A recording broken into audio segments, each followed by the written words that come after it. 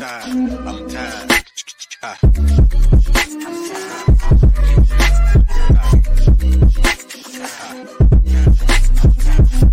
Late Morning Program with Nam Ras Podcast.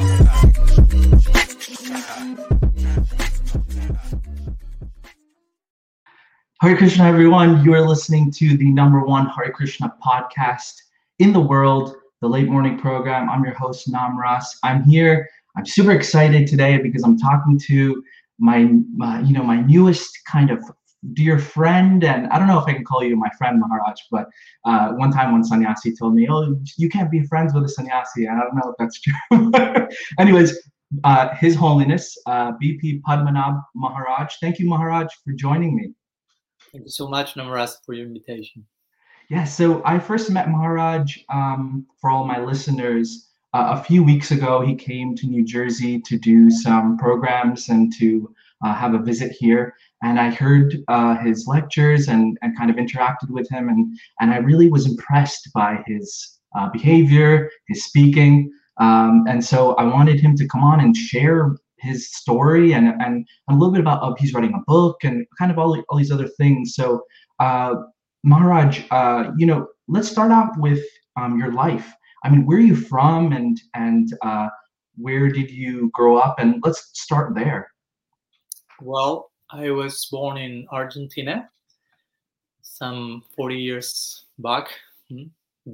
Difficult to say where the whole journey starts because we are traveling across time and so many lifetimes without beginning. So it's difficult to say it all began here or there. But I met the Vaishnavas when I was like 19 years actually, to be more precise, after a very deep, strong existential crisis as a teenager. I'm really looking for meaning and purpose in life, trying and searching in different traditions. Eventually I got to connect with Gaudiya Vaishnavism when I was 19, so I joined very quickly. To make a long story short, for sure, the ashram when I was 19, and I lived there as a brahmachari for 9 years, and then I received the order of sannyas like maybe 12 years back or something. Wow. Yeah, I wrote that you're a young sannyasi, and sometimes it seems like that could be an oxymoron it sometimes, when we think in ISKCON, at least in the context, it's like when we think of sannyasi, it's a much older person. So it's always really refreshing to meet someone who's young and who's taken on the renounced order. And you said you took 12 years ago. Wow, it's really amazing. So let's talk a little bit about the topic here, about the title rather, Vaishnava Controversies Revisited. So let's talk a little bit about controversy, because controversy, it seems like it's always a bad thing. Yeah, actually it is not at all. It's a really necessary ingredient of our daily nourishment. And of course, to begin with, I also appreciate your invitation and the fact that you are engaged in this service of sharing so many important thoughts amongst the community and promoting critical thinking, I would say, amongst the practitioners. And today's topic is quite connected with all this, because not only for me it's important to go to some specific controversies and how to deal with them, but also revisiting the very notion of controversy and how it should be ideally play out, in our Gaudiya society. Because as you say, sometimes the idea of controversy may be seen as unbecoming, undesirable, something negative, something to avoid. There's some problem there, but better look in another direction. But actually, controversy actually means challenge, change of perspective, growth, maturity, and of course, some comfort zone side inside of us may not like that side, but actually, controversy is really required for our growth, for our maturity. Implies harmonizing, implies improvement. It's similar to words like crisis, that sometimes we may feel, oh, I don't want crisis. That actually crisis makes like breakthrough portals, entry points to further development. Or difficult. The word difficult sometimes is seen as unbecoming, but actually difficult is the middle point between something easy and something impossible. Something easy is boring, something impossible is discouraging, something difficult is the necessary middle point So sometimes in Gaudiya society, the word controversy may sound as something negative, or sometimes the word controversy may be attractive for some by the wrong reasons, because they may feel, oh, some interesting thing will happen. There's controversy in the context of gossip, if you will. Right, yeah. But in our tradition, gossip is not promoted. Mahaprabhu, we know, say to Raghunath Das Goswami, actually to us, Gramya Katana Sunivi, Ramya Bhartana Kahiva, do not speak gossip, do not hear gossip. So the main difference between gossip and controversy, I will say that gossip is like controversy for the sake of controversy. And real controversy, if you will, healthy controversy, is for the sake of enlightenment and growth. So the latter controversy is instructing, is deep, is committed to an ideal of progress. And the other one, the gossip-like, will be mostly like degrading and superficial, evasive. And of course, when we go properly through the circles of fire of controversy, we will reach the ultimate destiny of Gaudiya Vedanta, which is Vrindavan, and we will find so much gossip in Vrindavan, in the sense of about Krishna, village talks, intrigue, groups, divisions. Radha has her Swapaksha group, there is opposing parties, Vipaksha, but all this is in the context of the Leela. To reach there, first we have to embrace, I will say, healthy controversy. So regarding today's topic, how that came to mind, in one sense, it's connected to my recent visit there to New Jersey and New York, that we get to meet each other first time. I was speaking, I remember, with Kula Pradeep Prabhu, and also another moment with Vasudev Prabhu in Bhakti Center. We were really speaking about how important and how nice it would be to have in our Gaudiya communities like a culture of debate, a culture of promoting healthy controversy, healthy dialogue, a debate club, if you wish. And I was remembering some series of debates that were organized, but in a secular context, but Jordan Peterson and Sam Harris, who one is a famous clinical psychologist, theistic one, and the other one is one of the main atheistic persons in the world. They were filling whole arenas. They were just two people seated and debating and having healthy controversy, and people are really being interested in seeing two thinking people together and seeing how they can agree that they disagree, if you will.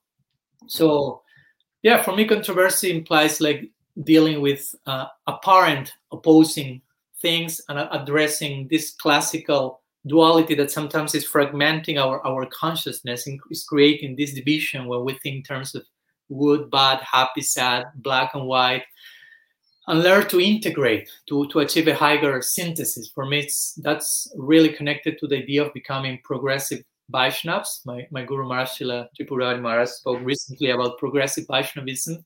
So this has to do a lot with becoming Madhyam Bhaktas, intermediate devotees who are concerned with progressive mentality. Again, what I like to term integration of complexity, because so much complexity comes on our way, and that's not to be rejected, that's not to be dismissed, but it's to be embraced and integrated into a higher version, upgraded. For me, that's the meaning of transcendence. To be transcendental doesn't mean to reject or dismiss anything, but to integrate in a higher synthesis. When you mean complexities, what do you mean by that? Complexity means I don't refer to something specifically that is inherently complex, but that results complex for us, something that represents a challenge that we are not able to fully accommodate, but we need to in order to grow. So for me, that's it has all to do to be a madhyam. A madhyam is a practitioner who is concerned with making progress, in contrast with the kanishta or a beginner's practitioner who is not so much yet aware of that, which is okay. I'm not condemning a kanishta bhakta. All of us mostly need to be beginners at one point. We need to be babies and need to urinate on ourselves. It's part of life, but or we need to drink breast milk from our mother. But if I go to my mom now being an adult and say, please, I want to drink breast milk again, she will say, that was such a nice time, but no longer is healthy now. Right. Similarly, one thing is to be a kanishta. There's place for that, but another thing is to remain a kanishta when the time for growing has come. So, and if we insist on remaining neophytes, there's some considerable dangers there, because a kanishta retains a black and white conception, sometimes relatively considerably material conception. The Bhagavatam refers to that devotee as prakrita bhakta, which sounds like an oxymoron, like materialistic devotee, if you will, with these ideas of right and wrong. Only one possibility must be correct. Either my guru is right, then the other guru is bogus, if you will, or if the other guru is right, then my guru must be bogus, or since my guru is always right, then other gurus are bogus, or something like this. So I will say that someone who has that type of mentality, without bad intention, that person for sure, but that person is not ready to tolerate or to accept maybe my guru or some sadhu was mistaken, I cannot accommodate that. So we could say that person is not ready to offer unconditional service to that person. Because if I only serve you if you are perfect, that's conditional service. If I serve you if I love you despite your imperfections, that's unconditional love. And that's the type of love we are receiving from Sri Guru. Sri Guru is loving us unconditionally. So we should be willing to reciprocate on those same terms. Of course, we are in different situations with our Sri Guru, but the unconditional side must be there. Do follow my point? If I just cannot accept the other person must be mistaken, I only love you if he's perfect, we are kind of moving with the same materialistic mentality that prevails in this world. In this world, you have to be perfect in order to be loved. Now, if you are perfect, someone will love you. So we try to be perfect. Sometimes we project that to a spiritual life, and okay, the sadhu is perfect, the guru is perfect, so now I can love and serve. And if some mistake on some level, of course, the sadhu is fully surrendered. In that sense, it's not mistaken, he or she. But in a relative level, there may be some imperfection. Like if the guru pronounced some word wrongly, it's not that you have to change the dictionary, because for sure, my guru is always correct in every single sense. So sometimes some acknowledgement of that can be there. So it's not black and white. That's my point. Sometimes one devotee may feel, I don't know, Krishna wants this. And some other devotee may feel Krishna wants that. And of course, the reply to that is Krishna wants both things and more. There is room. So you're saying that controversy is important because we can't continue to stay on a Kanishta platform where there's duality in black and white. There has to be a kind of understanding that there's room for, you're saying that there's room for different viewpoints. Yeah, I will say if we continue with the analogy of colors, there is room for gray, I will say, between black and white. In the beginning, we will think in those terms. It's black and white. He's a karmi, he's a devotee. He's in Maya, he's transcendental.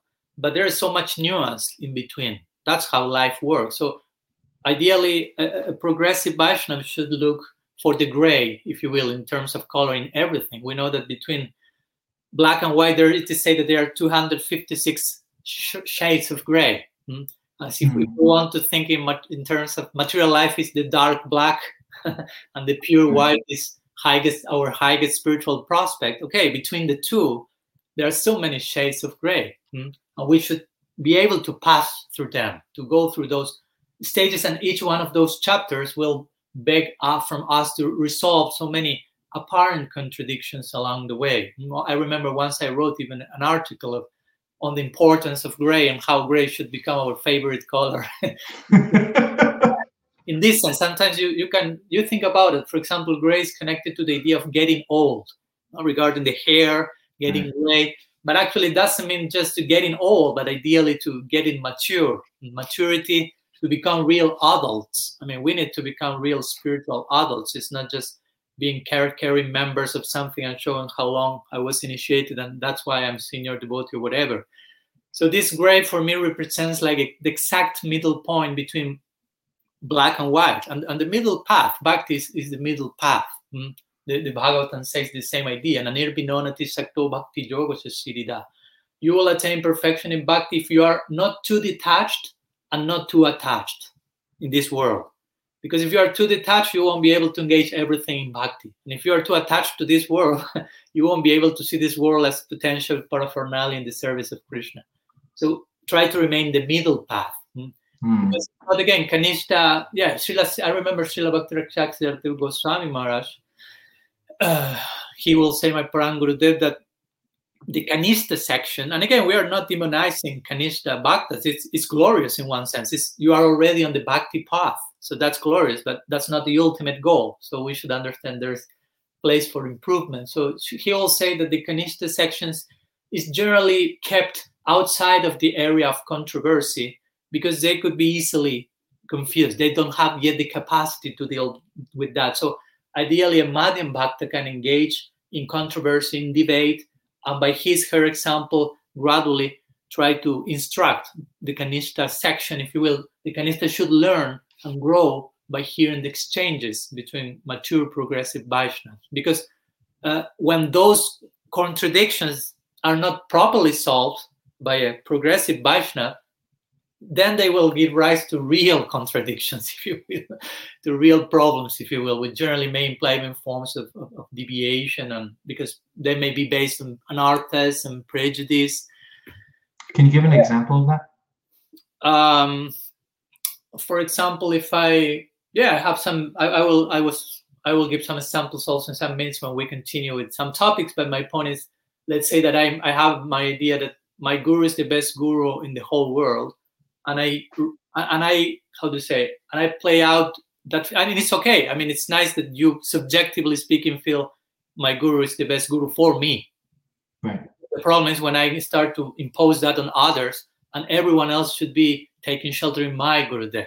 So that represents an emotion without the backing of Shastra. So your emotion is taking too much. No, that's the difference between a Kanishta and a Madhyam. A Kanishta will see Shastra through the lens of their emotions, and a Madhyam will see their emotions through the lens of Shastra. Oh my goodness! Repeat. Say that again. That was good. Yeah. Okay. A beginner's practitioner will see Shastra, the scripture, the revealed message, through the filter of their emotions. Right. So, and a Madhyam, a progressive Vaishnava, will see their emotions, whatever is going on there, filter that through the lens of Shastra. Wow, I really like that. That's a great point. Yeah, it's easier said than done, but yeah, the idea is. Sure. So the point is that if we do not have the type of discipline, we may interpret revelation, interpret whatever Guru said according to our own emotional waves, if you will, and that will take to unbecoming results. So again, for me, it's important to, in order to avoid that and to create this culture of debate, to hold some sacred, healthy space for controversy, for debate and dealing openly with controversy, not as a problem, not as gossip, but as deep, dialogue, deep communication.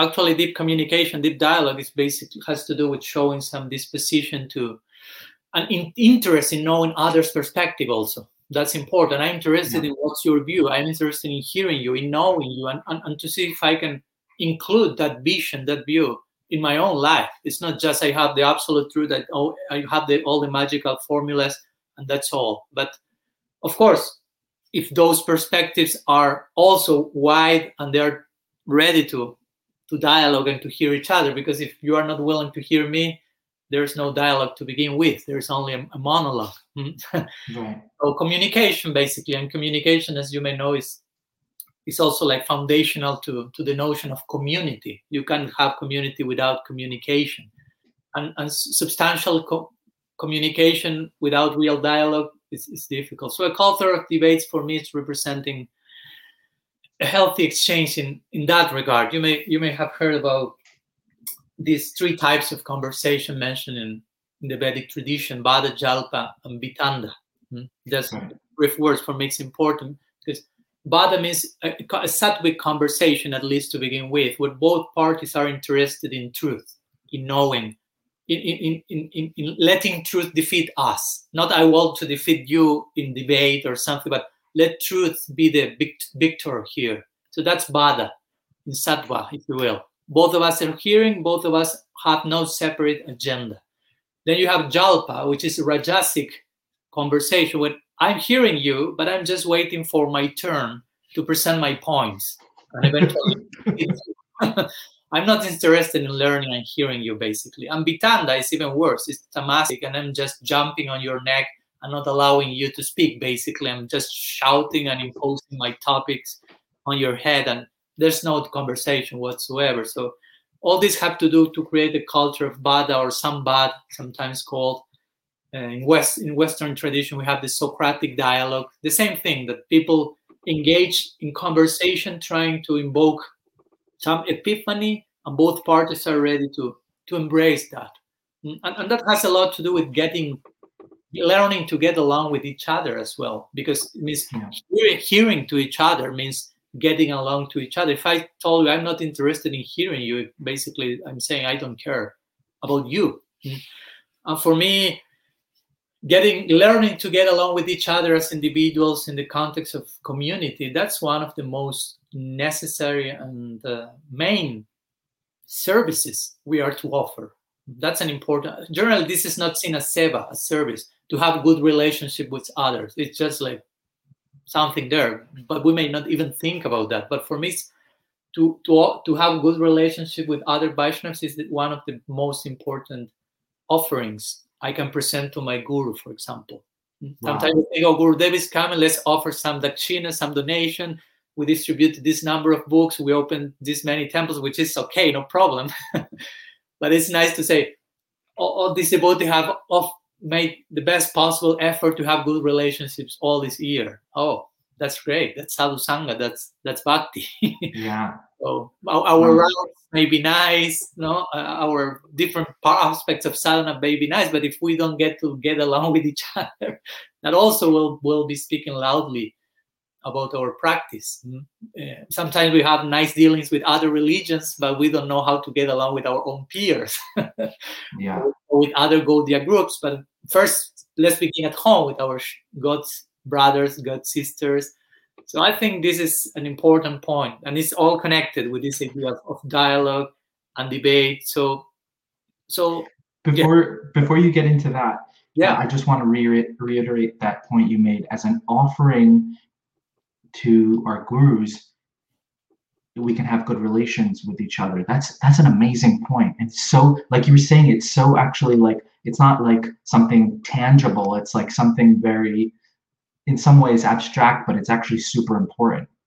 Yeah. Generally, the most invisible things are the most important, and the ones that will be appreciated by those who are essentialists, those who are paragrahi-like in terms of Bhaktivinoda Thakur, essence seekers. In other levels, we may be more drawn to numbers, if you will. Again, he collected this money, he distributed these books, he opened this numbers, which is okay again. But there has to be a substance behind the number. So if you say, this devotee was engaged in good relationships all these 20 years, oh my God, Guru will be really pleased. A real sadhu will always pleased to hear about that. That's so special, so important. And we may miss the point. So it's important. And all this we are speaking here is in order to nourish our sadhu sangha, not to create conflicts or problems. Basically. Yes. Before we get into the controversy that we're going to discuss today, I wanted to ask you a question regarding dialogue. Now, when you have dialogue or debate, there needs to be a foundation where, like the foundation of pramana has to be there. Like we all agree on certain thing, and then we build upon that, like our side, so to say. So what do you do when the actual pramana is not agreeable? Like you don't agree on, okay, someone may say that, Srimad Bhagavatam is the pramana, and someone may say that, I don't know, Srila Prabhupada letters are the pramana, or purports are the pramana. You know what I'm saying? Mm-hmm. Yeah. So how can you have a healthy dialogue, or how can you have a dialogue where you don't agree on even the basic foundation? Yeah, totally agree. So and this takes the conversation in a more specific point, which I agree, because we can speak about harmonizing controversy on many levels. But today I was thinking mostly to deal with how to deal with controversy in the realm of siddhanta, which is quite connected to what you say. And of course, the first thing that comes to mind is this famous verse from Chaitanya Charitamrita, Siddhanta Valiya Chitta Nakara Las Yahagti Krishna Laga Sutrida Manash, where Krishna Das Kaviraj says, you should try to consider siddhanta. Do not neglect these conclusions. And he said, Nakara Las, do not be lazy, he says, because he knows we are lazy. We want to avoid controversy, in other words.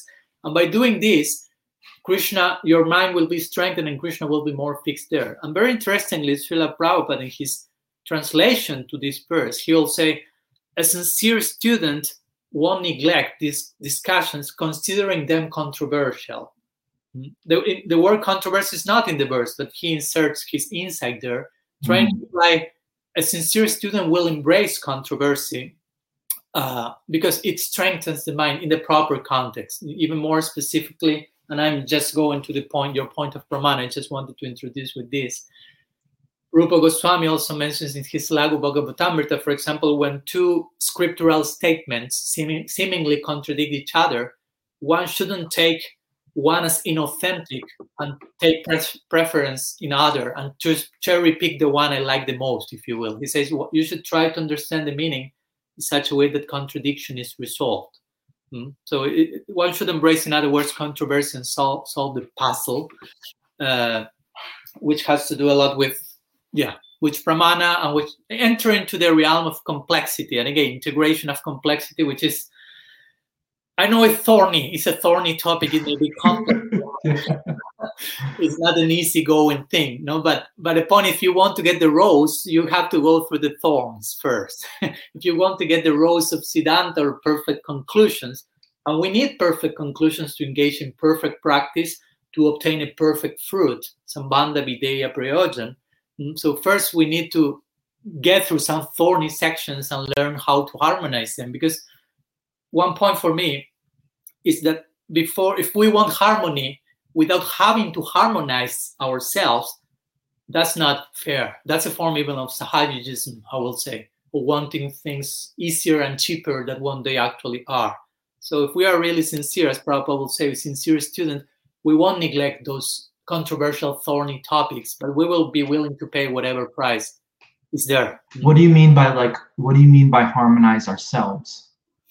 Like the point is, sometimes we may say, I would like to have harmony in my life. I would like to, but the point is, you have yourself to engage in the exercise of harmonizing certain things. Again, I see. Okay. That was the point. Sorry if I was not grammatically. No.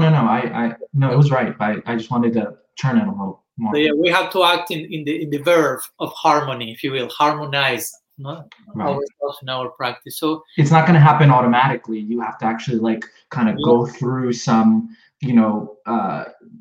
whatever thoughts, activities, certain to harmonize whatever you're trying to. Yeah, I see. Okay.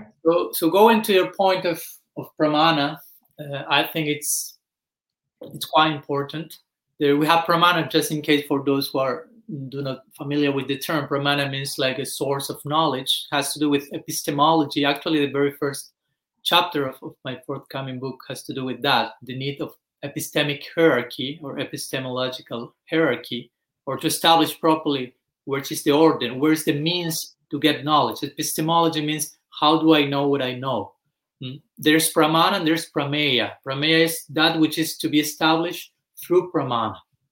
So sometimes, unfortunately, in nowadays Gaudiya community, there is some tendency to go straight to prameya without first establishing properly pramana, and trying to conclude about some topic without first analyzing which will be the hierarchy of epistemology, which will be our authority first.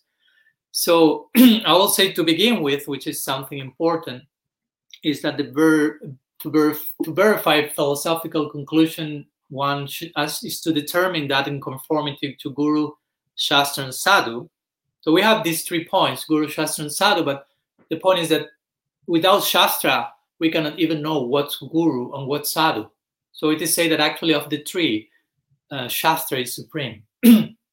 So to begin with, that's an important thing to establish. And let me share, I found the other day, I rediscovered one quote from Srila Prabhupada in Chaitanya Charitamrita. If you allow me to read some few words from his purport to verse, just in case for those who would like to find.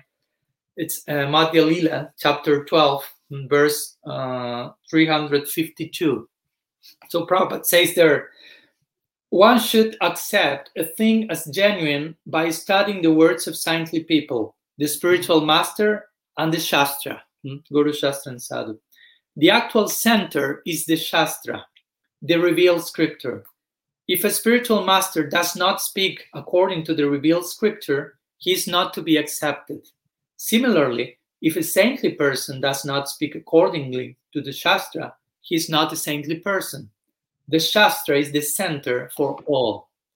Unfortunately, at the present moment, people do not refer to the Shastras. So for me, that's why crystal clear, I will say, in that connection. So to begin with, Shastra is our common praman. That in part replies to your question. It's not so much, well, this guru said this, that guru said that, he said that in a letter, in a morning walk, in a lecture, but how much whatever the sadhu or the acharya says conforms to Shastra. Right. Shastra is our common praman in the Gaudiya Sampradaya, not whatever individual has said.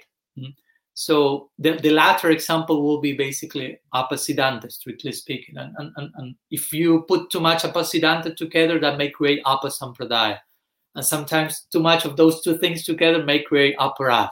So that's a delicate circle. Apasiddhanta, apasampradaya, aparat. Apa. Yeah. And in connection to Shastra, generally, many other sampradayas, they base themselves on what's called Prasthana Trayi, which is the Vedanta Sutra, the Upanishads, 10 main Upanishads, and the Bhagavad Gita. They take these three as their main praman. But interestingly, in our Gaudiya Sampradaya, the main praman is the Srimad Bhagavatam. And the extension of the Srimad Bhagavatam in the form of the Goswami Grantha, or the books of the 6 Goswamis. This has been clearly established by Srila Jiva Goswami in the Pramana Kanda section of his Tattva Sandarbha, the first of the 6 Sandarbhas. He's clearly established their epistemology and how the Srimad Bhagavatam is the most complete form of revelation for us Gaudiyas. Mahaprabhu himself embraced the Bhagavatam in that light. So for us Gaudiyas, he establishes there that the Bhagavatam is Pramana Shiromani, or the crest jewel of all evidence. So we are to refer to the Bhagavatam as the hub around which all the sacred revealed text circle around. And the books of the Goswamis occupy a very similar place, because if not more important even, because they are extensions of the content of the Bhagavatam. All the books of the Goswami, Bhakti Rasamrita Sindhu, Brihad Bhagavatamrita, Sat Sandarbhas, these main books, all of them explain to us how we Gaudiyas embrace, understand what the Bhagavatam is saying. So that will be an important point in this connection. So we should try to find a common point in this connection, because we are one in Siddhanta. In Tattva, we should be one. We have Tattva Vichar and Rasa Vichar, Tattva and Bhava. So we should be one in Tattva, in Siddhanta, and that oneness will give rise to difference in Bhava, in sentiments, emotions, because all of us belong to one family in one sense. Besides different missions and institutions, all of us belong to the, let's say, Gaur Parivar, or the family of Mahaprabhu, to put it in a broad way. Yeah. To the Gaudiya Sampradaya. So what's a Sampradaya? That's the point. The very meaning of the term says it all. Sampradaya. Pradaya means to give profusely, and Sam means fully. So Sampradaya is a school of thought that is giving fully something. What is that something? That which characterizes a Sampradaya, which is a particular siddhanta. Now, each Sampradaya will have its own siddhanta. So what makes a Sampradaya? A siddhanta. So Sampradaya means to give fully a siddhanta. So we are one in siddhanta. That's what makes us member of one same family, one same Sampradaya. And so we are members of Gaudiya Sampradaya, means we share a common siddhanta. So if there are still certain differences in terms of siddhanta among the members of the same Sampradaya, means that we need to dialogue, we need to speak, because we may try to get together on so many other different levels, on a social level, more emotional level. But if we are not having dialogue in how to, again, harmonize, embrace these controversies, there will be some fracture in our siddhantic unity. And that may affect how we deal with the diversity that should embellish our lineage. Because there has to be unity as a foundation, and that will give place to diversity, proper diversity. If a difference is, one devotee once said that, I like this idea. If a difference arises out of the unity of Siddhanta, that difference should be celebrated. that diversity should be honored. Mm. So we can have differences in terms of avideya, or the practice, different angas of bhakti. Some devotees may have more inclination to one than others. There can be differences in prayojan, even. Some devotees may have ultimately affinity, let's say, towards Madhurya Bhav, some others toward Sakhya Bhav.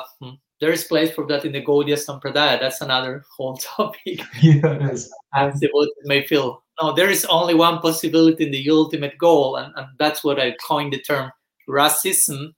In that case, it's not racism, but racism. You are being racist in the context of rasa. Right. Racism.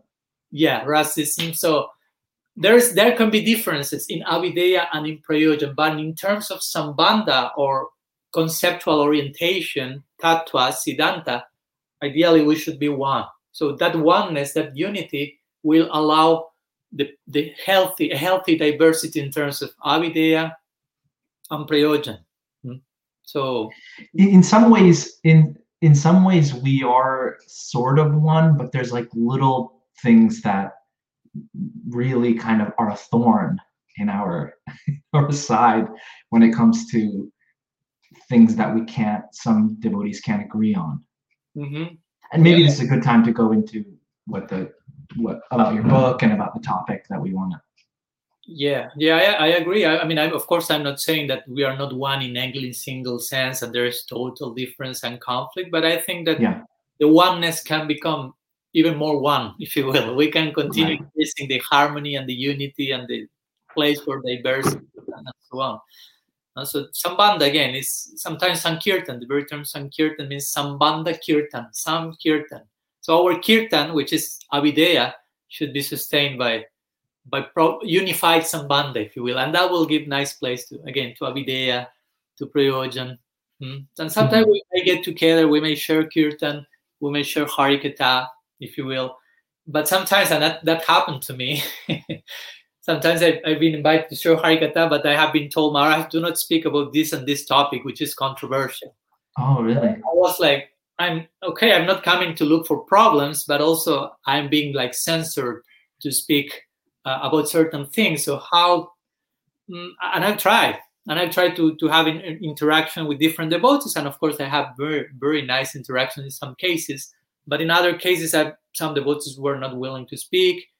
Even they have maybe insulted me or blocked me from their social media. I don't want to play the victim either, but not to blame them. But I don't know. I remember one example, of course, I won't give any name, but I spoke with one sannyasi, Acharya, so he wrote a book about a certain particular point of our siddhanta. And he sent me the book and I said, Maharaj, will be willing to hear some thoughts I may have? So yes. So I sent, and maybe I was too overwhelming. I replied with 20 pages or points, almost 108 points.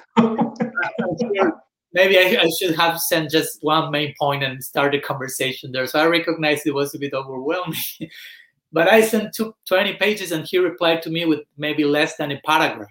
And his reply was mostly, well, my guru agrees with my stance and he's a pure devotee and your guru is not. So I was like, okay, this is all you have to say to what I share with you, trying to be respectful and consistent. He was basically telling me, my dad is the best dad in the world, not yours. I mean, this is the way that we are ready to engage in debate and dialogue. I was shocked and I was sad. I was sad, of course. So for me, it's important to learn to not be fundamentalist, not to be fanatic. And because if we engage in that type of intense view, that's evasive. That's a form of it's not fostering unity among the Vaishnava community. And we may be sentimental and overtly emotional. And we are not still solving that thing that still is under the carpet, if you will. That's unfortunate about that situation. But let's talk a little bit about your book and about what that's about. Okay, about my book. So the book is yet to be published. Yet it's on its way, forthcoming. So it will be named Inherent or Inherited That's the title, and the subtitle will be Bhakti in the Jiva according to Gaudiya Vedanta. So this is my first book.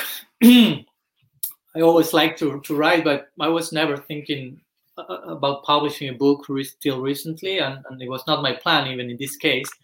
And I have learned so much by going through the process of writing a book. So many things I didn't know really. It was like going through labor. I'm sannyasi, so if I keep my vows, I will never have biological children. But to write a book was kind of going through all these stages of gestation, conceiving, and giving birth, and all that comes after, and all the messiness of it and whatever. So it was really interesting, and I was really blessed to have the contribution of many, to have peer review of other Vaishnavas, even from different paribars, not only God brothers and God sisters, but also like Prabhupada disciples, member from the Advaita paribar, member from the other paribars, who shared the views, even who shared the Purva Pakshim view, like the view of the opposing side, people who was not agreeing with me, but we were able to engage in this dialogue. And I will say on top of that, at the present moment, my Guru Maharaj is editing the book. So that's a very interesting experience also for me. It's an honor to begin with. Of course, I don't feel it's my book. It's my attempt to please my Guru Maharaj, and it's his book in that sense. And he's editing that. And these days I was thinking, by his editing my book, he's kind of editing myself. I was thinking that I could make that parallel. Like the Guru is the editor-in-chief, and we as disciples are to allow ourselves to be edited, if you will. My book is an extension of me, where I put my thoughts, my feelings, my ideas, and the Guru will come and say, Maharaj, this half chapter is not correct. You have to throw it out. And I may be attached to that. Oh, that was my favorite section, but he's telling me that this is not worthy, and I have to allow myself to be corrected and purified by my Gurudev. So in that sense, he's very lovingly engaged in this editing work, and I feel he's editing myself. So it's a whole nice exercise of surrender. So I feel really indebted to the contribution of so many people, to the point that I don't feel it's my book any longer, if you will. I'm part of the audience, if you will. So beyond the main topic, that is whether bhakti is inherent or not in the jiva, also I wrote the book, let's say, as what we may call an open letter to the worldwide Gaudiya community. Because as I mentioned, I feel there is an urgent need for conversation, and the Gaudiya community is an urgent need for conversation with itself, if you will. And also to promote ample, wide room for theological thought, and to transcend certain what I will call tribal thinking or cognitive rigidity that sometimes it's characterizing the approach of the beginner, of the Kanishta. So how to grow beyond that. So regarding the topic in itself, also I must say that some years back, I was thinking different than I think now. I reached another conclusion years back. So that for me also is important to share, if you will, as part of my story. It's not that I always thought the same thing. I recognize I thought something, and now I understand the conclusion was different. So I'm willing to change, basically. When the opportunity presents itself, it's important that, as Srila Sri Maharaj will say, we are students forever. So yeah. It's important to remain open to further enlightenment and education. So actually, originally I wrote some, I think 11 articles that were published in one website called The Harmonist, harmonist.us, US. They were about this topic. So initially I thought I will keep it there. There were some articles, but devotees were suggesting, oh, this is very nice, try to make this a book. And I had another book in mind to write at that time. So that's waiting. Let's see if that happens someday. So I asked my Guru Maharaj, what do you think? May I do this as a service and offering for the Gaudiya community? And he said yes. So I think when he gave the blessings for that, the whole dynamics activated, because I made these 11 articles. I thought, okay, I will make a different chapter with each one of the articles, and that will be the book. But so many other things came. So I started to do some research, and I thought, well, I may get some few quotes here and there about the topic, but I found so much information along Shastra about this topic, and and how all these quotes and revelations, they were in agreement with each other. There was full consensus in Shastra. And eventually the book ended up being 4 times longer than the original article. So the book may have, let's see how much my Guru Master keeps editing it. But I think it may have like 400 pages or so. So interestingly, I found full consensus in Shastra about that. But I tried to to strengthen my presentation, trying to contemplate possible arguments like the opposing views. This is the classical stages in Vedic debate. You have Vishaya, Samsaya, Purvapaksha, Siddhanta, and Sangati. You present the topic, some doubts are raised, some opposing views are raised. There you reach the final conclusion. Then you have to Sangati, reconcile that with whatever other things may seem to be different, say here and there. So I try to go into this. There's called also Stuna Nikkanana Nyaya, which is the logic of pounding the post. Like I will contemplate the opposing views and try to, hopefully in a gentle, humble way, refute them. And there I will make my point even more comprehensive. And I try to do that because I've seen some other presentations, even in connection to this book, that were not too much in that light, that just try to show something and saying, this is the siddhanta, everyone is saying the same, there's full consensus on that. And I knew this is not like that. There's no full consensus in that. There has been different things have been said along history. So it's important to, again, try to harmonize that basically. So the controversy or the point being, which is the title of the book, inherent or inherited, is bhakti inherent in the jiva? Mm-hmm. So what we've been taught in ISKCON is, not that we've been taught it, but what we read is that bhakti is there inherent, and we just have to uncover it. Right? Is that one of the points? Well, let's go to what Shastra says about that. Yeah, let's go to the Shastric conclusion of the topic, and maybe if you want, then we can also analyze other different views or what has been said, maybe even in contemporary times. But going back to whether bhakti is inherent or not, the conclusion, having established first, as you say, the praman for us Gaudiyas, which is Shastra, and in context of Shastra, Bhagavatam, the books of the Goswamis, having that clear first, when we go there and see if bhakti is inherent or not, we will find unanimously that bhakti is not inherent in the jiva. That the jiva is a whole categorically different Shakti than Bhakti. Bhakti is the essence of the Swarup Shakti. Swarup Shakti is one of the 3 main Shaktis of Bhagavan. We have Maya Shakti, Swarup Shakti, and Jiva Shakti or Tatastha Shakti. So Jiva Shakti is categorically different Shakti from Swarup Shakti or Bhakti Shakti, another way of speaking. But of course, we as Shivas have the potential to imbibe Bhakti in our lives in the context of Sadhu Sangha. It is said that Bhakti comes to our lives through Sadhu Sangha. Bhakti comes from the Bhakta. Sadhu Sangha is Bhakti, basically. It's one of the limbs of Bhakti. Shraddha, Sadhu Sangha, Nartani, Briti, etc. Bhajana Kriya. So the Bhagavatam says gives this idea, Bhaktya Sanjataya Bhaktya, which means Bhakti comes from Bhakti and Bhakti produces further Bhakti. It's another way to say Bhakti comes from Bhakti means Bhakti comes from the Bhakta. Bhakti comes from the devotee, from that who has Bhakti. Chaitanya Charitamrita makes the same point. Krishna Bhakti Janmamol Hai Sadhu Sangha. Krishna Bhakti Janmamol, the root cause of the birth of Krishna Bhakti, Hai Sadhu Sangha, is Sadhu Sangha.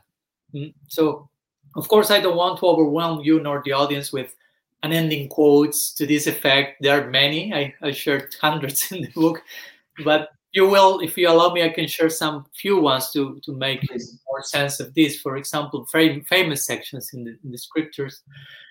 Mahaprabhu himself, he's described in Chaitanya Charitamrita as Data Shiromani, of the crest jewels of all givers. And why? Because he was giving. If someone is giving me, it means I don't have them. And type of love. Famous verse that offer pranam to Mahaprabhu, composed by Rupa Goswami, quoted by Krishna Das Kaviraj, Anarpita charim chirat karunayava tirnakala samarpaitum unnatas balarasan sohakti shriyam. These 2 first lines of the verse say, Anarpita, and then say samarpita. Anarpita means that which has not been given for a long time. Samarpita now is being fully given by Mahaprabhu. And of course, what's that being given? A particular type of bhakti, a particular type of prem, rasa, and so on. So he's giving that, he's distributing his gift freely, actually. It is say that try to think, was Mahaprabhu an elitist? No, for sure, no. So he distributed his gift freely. The point is, every jiva is eligible to receive the mercy of Mahaprabhu, not only a few chosen and predetermined ones. Because if bhakti is inherent, it means some jivas will have Ram Bhakti, Vishnu Bhakti, Krishna Bhakti, because bhakti is not an abstraction, an energetic abstraction. It's specific. Which type of bhakti? Ram Bhakti, Krishna Bhakti. But we say Mahaprabhu is giving this to everyone.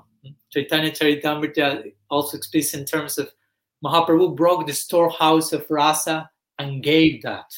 In Chaitanya Charitamrita, you'll find the word dana over and over again. Dana. Dana means gift. Gift. Chaitanya Bhagavat the same. And in Brihad Bhagavatamrita, Bhakti Rasamrita Sindhu, all these authors, Raghunath Das Goswami, Narottam Das, all of them always, when they speak about bhakti, they speak in terms of giving or bestowing. Receiving for sure. No? Isn't that just semantics, though? Not necessarily. I mean, if you go to, interestingly, when you go to the Bengali and to the Sanskrit terms for, these languages are very refined and specific. So if they want to say something, they have a term for that. And interestingly, when those terms, some of those terms are translated, sometimes they are wrongly translated. I will go to one point now, if you will. But actually, it's not only semantics. There are many, many sections. For example, of course, if I say bhakti is not inherent, also the implication is rasa is not inherent, prem is not inherent, our siddha deha, bhakti swarup, is not inherent. In the Bhagavatam, you find this famous verse when Narad Muni is telling his own story, and he says, Prayujamane mayitam. It begins the verse. Prayujamane means, at the moment I received my spiritual body, and again, Sanskrit is very specific language. You cannot just miss one word for another. So he said, when I received my spiritual body. So again, the point is, it's not that siddha deha is there and at some point comes. Or prem. Let's speak about prem. There's a famous verse that is quoted as an argument to that, and I addressed that controversy in my book. Famous verse from Chaitanya Charitamrita, Nitya Siddha Krishna Prem, Adi Sudachit Ayodai. Right. So this verse is translated generally as love of Krishna is eternally established in the heart of all living entities, and so on. But interestingly, if you analyze the original Bengali, it's not saying in the heart of all living entities anywhere. The verse is not saying that. It says Nitya Siddha Krishna Prem. Krishna Prem is Nitya Siddha. Nitya Siddha means eternally established, or Siddha can also mean eternally perfect, or also Nitya Siddha can refer to the Nitya Siddhas, not to us. So Nitya Siddha Krishna Prem can mean Krishna Prem is eternally established, eternally perfect. It doesn't say where. Sadhya Kavuna is not something to be attained. So I will say, for properly understanding this verse, actually we need context, because as I say, a text out of context becomes a pretext. So what's this verse about? Actually, this verse in Bengali from Chaitanya Charitamrita is the Bengali version of one verse written by Rupa Goswami in Bhakti Rasamrita Sindhu, which describes sadhana bhakti. Kriti satya bhavi sadhya bhavasa sadhana vida nitya siddhasya bhavasya prakatyam hridi sadhyata. It's a famous verse, which there Srila Rupa Goswami mentions sadhana bhakti means engaging the senses, so bhava bhakti manifests. But bhava bhakti is not a product of sadhana, but it descends of its own accord when the heart has been prepared by sadhana, if you will. The soil is ready. Right. So interestingly, this other verse of Chaitanya Charitamrita is Bengali version of that, so it must say the same thing. So the two verses have similar expression. Nitya siddhasya bhavasya. Bhava is an eternal reality, eternally perfected reality. But it's not saying it's in the heart of every living being. But we may say, well, but it's not saying it's in somewhere else. So we can go to the commentary to that verse from Rupa Goswami, written by Jiva Goswami and Vishwanath Chakrabarti Thakur, and they say the appearance of bhava, but not its creation, they say will be accomplished in the future by the special functions of the most excellent transformations of the Lord Swarup Shakti. So Swarup Shakti means Sambit and Ladini mostly. So he says Sambit and Ladini will, and someone may say, okay, but we have Swarup Shakti, Ladini, Sambit, Sandini is in our heart. But no, if you go to Jiva Goswami's Bhagavat Sandarbha and Krishna Sandarbha, there he quotes a verse from Vishnu Purana in one time in one of these, twice in these two books. And the verse says regarding Swarup Shakti, Tvai Eka, this energy, Swarup Shakti, only exists in Bhagavan inherently. And Jiva Goswami quotes Sridhar Swami further, and he says, Swarup Shakti is not present in the Jivas. And Swarup Shakti is another way of saying Bhakti. So I'm quoting what Sridhar Swami says, which is so revered by Mahaprabhu, what Jiva Goswami says, which is the Tattva Acharya of our Sampradaya. Srila Prabhupada says he's the topmost philosopher of the world. I'm not trying to share my own right. No? Right. So, yeah.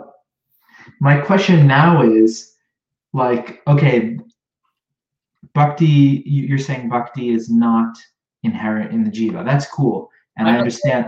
Shastra is saying that. Shastra's saying that. Yeah, Shastra's saying, sorry, yeah.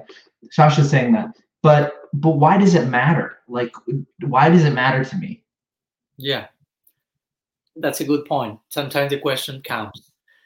Why does it matter? Well, it's important because it has to do with properly understanding the object of the goal we want to attain, the object of our bhakti. For example, the object of our love is Krishna and a particular form of Krishna in Vrindavan, and to understand properly the ultimate place we want to go. For example, let's continue in this connection with the idea of prem. And you say, okay, prem is not inherent in the jiva, because why?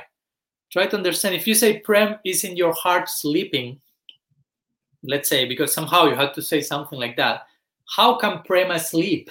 I will say, to be using common sense also. Because we can quote Shastra, we've had to use also common sense. How can prema sleep? Prem is keeping Krishna awake in Vrindavan 24/7. The force of prem, the force of bhakti, keeps Krishna awake all day. He never sleeps almost. He goes to sleep. He seems to go to sleep and he sneaks away with the gopis. That's the prem that is calling him, and it maintains him moving and dancing. Krishna is Brahman, the absolute, by dancing. And that's by the form of prem. So if God himself almost is not sleeping by the strength of prem, how that substance that is making the absolute dance may be sleeping in our heart. Or covered. Or covered, whatever. That's a important point. We say, okay, prem is covered. So prem is covered by what? By Maya? Because what's the idea if not? And we have to understand divine love, prem, is an aspect of Swarup Shakti. Yeah. So, and we say it's not present in the constitution of the Tatastha Shakti, because if prem is in your constitution, you can never come under the influence of Maya, because one of the influence, of the symptoms of prem, it's that overwhelms Krishna. So what to speak of doing away with Maya? It's as an afterthought that will happen. Prem is overwhelming Bhagavan. So for sure, this will relinquish Maya. So if we have prem, how come prem can be covered by Maya? That's the idea. Swarup Shakti again overwhelms Krishna. So what to speak of its power to dissipate Maya? It makes no sense even on a common sense level.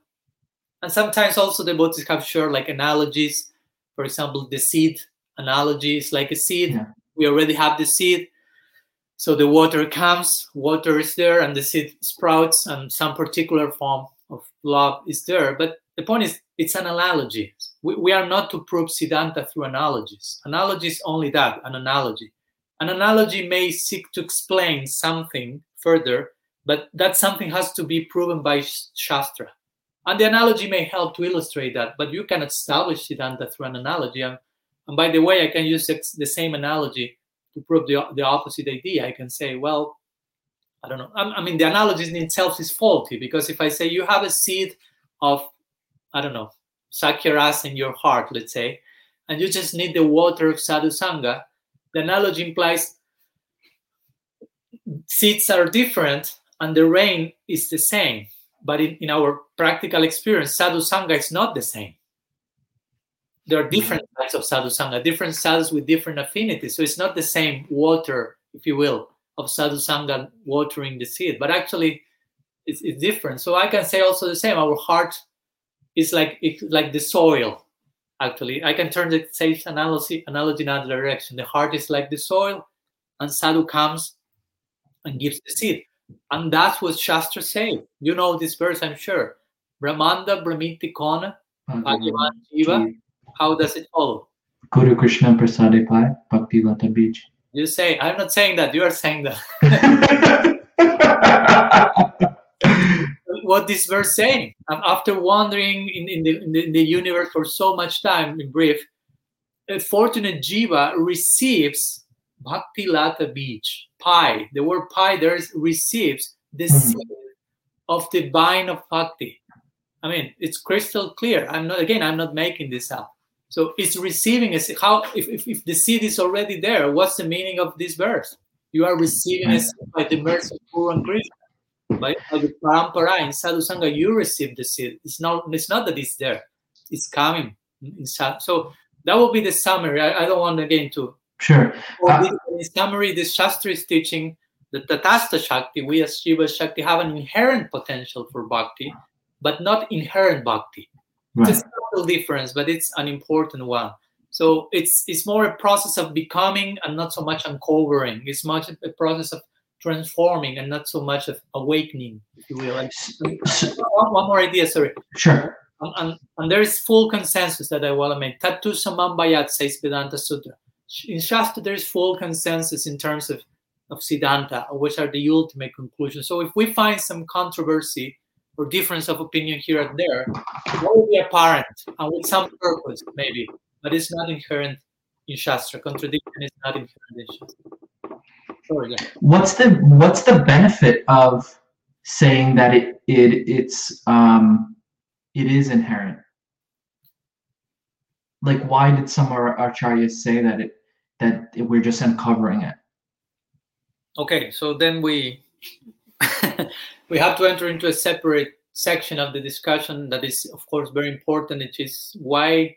Do you have any other points before we go into that, or are you okay to? I agree with your question. Yeah, on one side, it's important. Okay, we established what is said in Shastra, what is said according to Gaudiya Siddhanta, but also, as you mentioned, some of our acharyas, especially contemporary ones, I could say from Bhaktivinoda Thakur onwards, they seem to have said otherwise. So, as you say, what's the benefit of that, or what's the reason for that? What's the background for that? So, how to harmonize that? Because again, that may sound controversial. So before going to this point itself and to our contemporary acharyas in connection to whether bhakti is inherent or not, I will say that these differences of opinion are there from time immemorial, I will say. Now, Krishna himself, let's go to the Gita. He says to Arjuna in the beginning, follow your dharma, behave as a warrior, as a kshatriya. And at the end, at the conclusion of the Gita, he's saying, sarva dharmam parityaja, leave all dharma.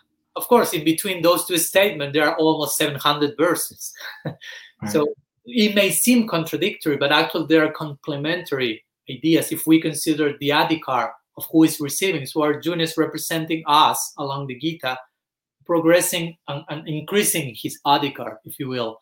And Krishna himself in the Gita is saying that wise people should not disturb the minds of the attached by trying to inspire them to act from where they are.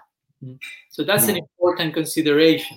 And so many examples we have. The Vedas promote karma kanda, seem to promote that above all, but the Bhagavatam says actually they are trying to take people to the higher realms gradually, like a father giving to his son medicine by giving some sweet, and the medicine is inside. All the whole Mahabharata is said in the Bhagavatam also. I will say it's a whole Christian strategy full of intrigue, romance, politics, but trying to take us to the Bhagavad Gita. Or in the Bhagavatam, there are many quotes that seem to be promoting Advaita Vedanta, impersonalism. but they have to be understood properly. And Sukadev also was having different people in the audience apart from Parikshit Maharaj, or Sridhar Swami's Bhagavatam commentary that Mahaprabhu embraced so much. So many sections of that commentary seem to be promoting Advaitavad as well. Mahaprabhu himself accepted sannyas from someone who overtly seemed to be impersonalist, Keshav Bharati. Or Mahadev Shiva, he's Vaishnavanam Jatasambhu, the most exalted Vaishnava, but he appeared as Sankaracharya and preached something which opposes. Or Krishna himself, what to speak, he's God appearing as Buddha and denying God's existence. Try to imagine, is God saying God does not exist, basically. Or I don't know, so many cases. Narad Muni with Valmiki, you know the famous example, he was a killer, and Narad Muni said, recite this mantra, Mara. Mara. He ended up purifying himself to that such point he wrote the whole Ramayana. Or Jiva Goswami promoting Swaki about Paraki. So many things. So the point is, was that cheating? No, because you may say they were cheating us. Narad Muni was cheating Valmiki or whoever. Yes and no, if you will. I mean, no, yes, on a apparent level, but no, in a deeper level, it was with some purpose in mind. Srila Prabhupada writes in one commentary, I think it's to Srimad Bhagavatam, in the first canto, chapter 13, verse 37, and he mentions, because Vidura there, he mentions, I have been cheated by great souls. And Prabhupada says it is a fact, actually, he says, that great souls would cheat other people for a greater cause. And such cheating, he will say, is necessary for the great cause, and there is no loss for any part in this, what do you call, transcendental fraud. Fraud, you say in English? Fraud, yeah. So we have to really learn to think in another way to accommodate all these type of words. But there is place for that. The classical example is the mother, and the child comes, 3-year-old child, asking the mother, how I was born, ma? And she has to technically lie to him, because it's too much for him to understand the whole process at that point. She will say, a stork put you in the chimney, and you came one day. And the child is in ecstasy hearing that reply. He finds it poetic and compelling. And she knows eventually I will tell you the whole story, the bigger picture. So in an apparent way, she's cheating his child, but in a substantial way, she's doing what? She's protecting her baby by providing like a digestible version of some bigger, deeper truth, basically, that she expects him to eventually understand, but she realized it's not the moment yet. No? Like Narad Muni again with Valmiki, or with Mrigari, also the hunter. So, and we may call this preaching a strategy, if you will, outreach technique, whatever name you like to give it. And I know this is not a very popular term, and some people may have a problem with that. If I say there's place for preaching a strategy, they may think, no, the cheap preaching strategy is only a cheap way of explaining things, or people may feel I am being cheated if someone is giving a preaching strategy to me. I want the strange truth, but the question is how much you are ready to digest that, like the example of the child. Right.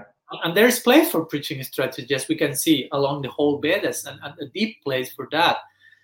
But we need to understand. So, example, going back, to our particular topic, bhakti, whether being inherent or not, what our Acharya have said contemporary times.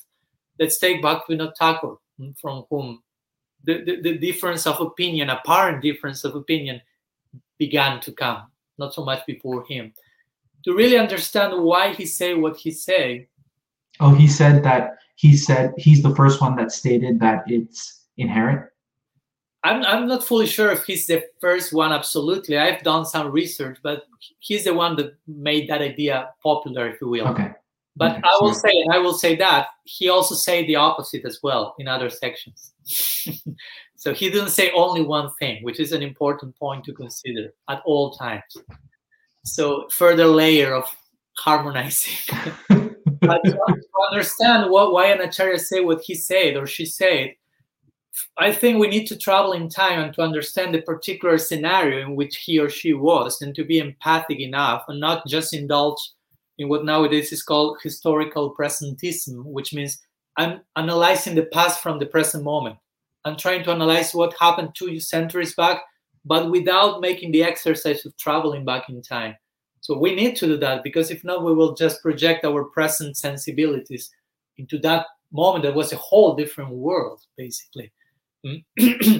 So we are members of the Bhakti-Vinod Parivar. As my Guru Maharaj will say, we are humbled by being proud members of the Bhakti-Vinod Parivar, this lineage that is so incredible, so electrifying, if you will, so dynamic, the Bhakti-Vinod Parivar, which is so much engaged in interaction with modernity and so on. So as being members of such a dynamic lineage, if you will, it's important that, there is place to adjust some statements in interacting with modernity. I mean, if you read a book like, for example, Krishna Samhita from Bhaktivinoda Thakur, he's trying to create that bridge in so many ways. He's describing, for example, the Das-avatar in Darwinian terms, in like evolutionary terms, like different species going from one to another. He's clearly trying to create some connection. And there was a whole different culture. At that time in India, India was India, but the British were there. So, and Bhaktivinoda Thakur was, my Guru Maharaj will call, the first Western convert. Although he was born in India, somehow he was educated as a British. Right.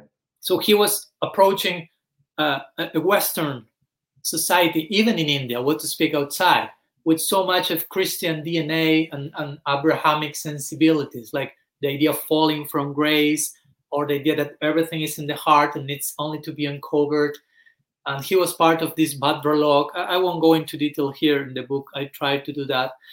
But my point is, he was facing a particular type of audience and a scenario, and what to speak then, Prabhupada, Bhaktisiddhanta, Saraswati, what to speak about them, Srila Prabhupada, traveling himself to the West, entering into a whole different constellation, I will say, whole different planetary system with different psychology and different ways of life, so many different things. So they had to adjust some details in their presentation and try to emphasize the most important things, understanding in time the other points will be properly understood by them. I mean, you cannot give everything in one single moment. Prabhupada was transplanting, if you will, Krishna consciousness to a new soil, unknown land. And he had to begin somewhere, and he was adjusting so many things. As you know, he say, I don't know, chant 64 rounds, and they would say, that's too much.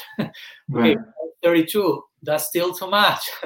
Okay, chant 16, and let's see how it works. No, he was like seeing how the audience responded. He was quite aware. They're just beginning with all this.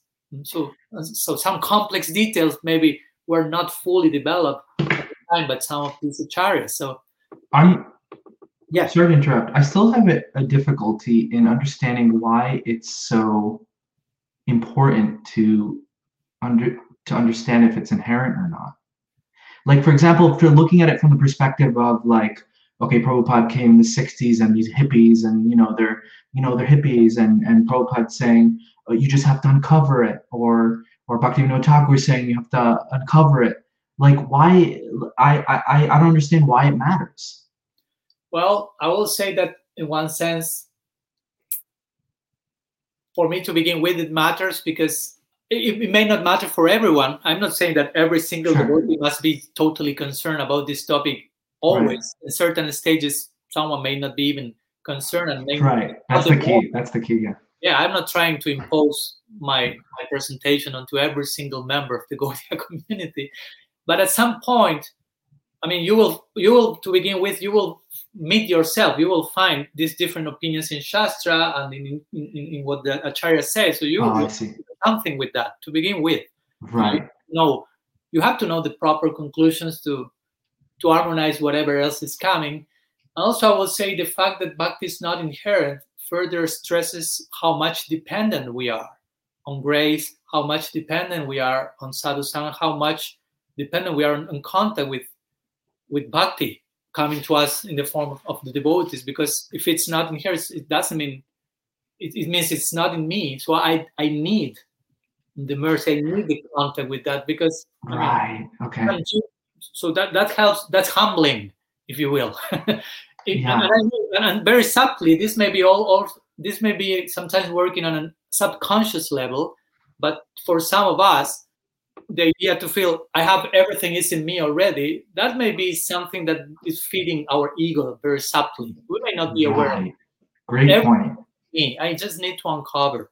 But if someone tells me not everything is not inside of you, and you need certain contact with certain agency for you to receive that, you are dependent on. That's humbling, but maybe we may not be willing to hear that also.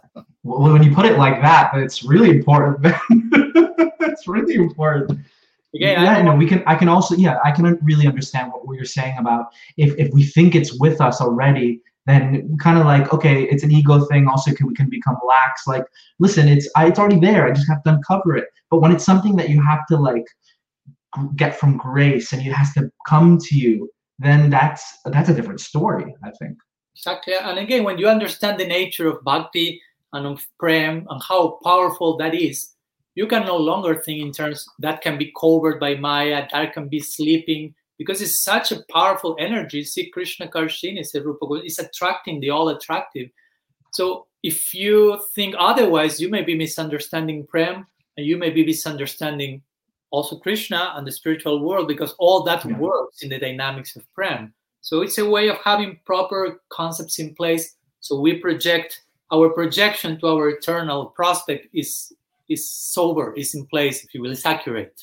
Mm-hmm. And when you were talking about harmonizing with what contemporary acharyas say, like you're saying, Bhaktivinoda Thakur said both things. And I think Srila Prabhupada also might have said both things. And like you showed me that intro that you had that day of your book and of the different acharyas saying both things. Yeah. So is the explanation only what you said, preaching strategy?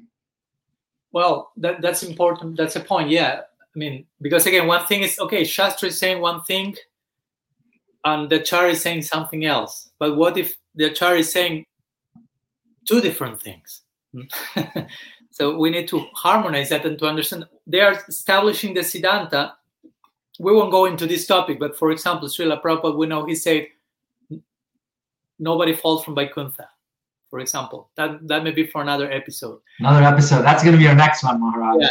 And we are given the trailer here. In the Bhagavatam, he's saying it is a fact that no one falls from Vaikuntha. That's stated there, very first line, 7th line of the Bhagavatam. But somehow, some other places, not in the Bhagavatam, in letters and walks, he say you fell from Vaikuntha. So one of the two statements aligns with Siddhanta, another one not. So the point is, they are not contradicting. It's not that they do not know the Siddhanta, because they are presenting it. So the question is, why they're saying something else at some moment. So that's when you have to do this exercise of analyzing which was the context, the situation, the audience, and the capacity, the adhikar they had. But they knew the Siddhanta. Again, they're not contradicting themselves in an absolute way. So they're employing all their genius, I would say. That's important point. When we say they employ preaching strategy, we are not relativizing those acharyas. We are not speaking less of themselves. Actually, we are speaking high of themselves, because for establishing a preaching strategy, you need insight, you need genius, you need realization, you need samadhi. I speak in those terms in my book. Preaching strategy requires samadhi, like Vyasadeva in the Bhagavatam, entering into samadhi as seeing the condition of the Jiva Shakti, of the Maya Shakti, of the Bhakti Shakti separately from the Jiva Shakti. Again, another point, Bhakti is not there in the Jiva. I'm thinking how to help the Jivas in that particular situation. And the Bhagavatam comes as a result of that. Similar example of Prabhupada Bhaktisiddhanta. Before he started his whole preaching campaign, Gaudiya Mat, which was so much noble, so much innovation was there, so many adjustments in a great, incredible way he made.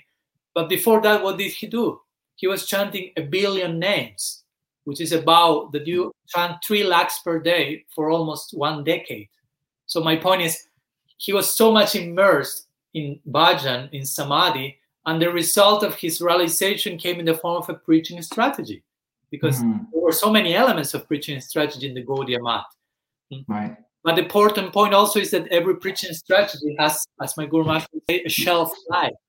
So it's not that every preaching strategy is eternal. It has their moment. It's connected to a particular desha, kala, patra, time, place, and circumstance. And so that's the important thing, that we understand what's the siddhanta, what's a preaching strategy, separate the two, and not try to force one thing or the other. Because if I do not accept that my whatever acharya established a preaching strategy, and I try to present that strategy as its original siddhanta, that's a deviation. Actually, I'm not accepting, or basically that's the idea. I mean, that's a disservice to the sampradaya. Basically, if I try to force some outreach technique as an absolute thing, some relative statement as an absolute statement, that's disservice to the sampradaya. So we should be careful not to absolutize. I don't know if that word exists at all, but I think you get the idea. Yeah. We should not absolutize whatever someone like Bhaktivinoda Thakur say to the point of dismissing the 6 Goswamis, let's say. You follow? Bhaktivinoda Thakur say Bhakti is inherent in one moment. So that overrides whatever the Goswami said. They say that, no, it's not, doesn't work like that.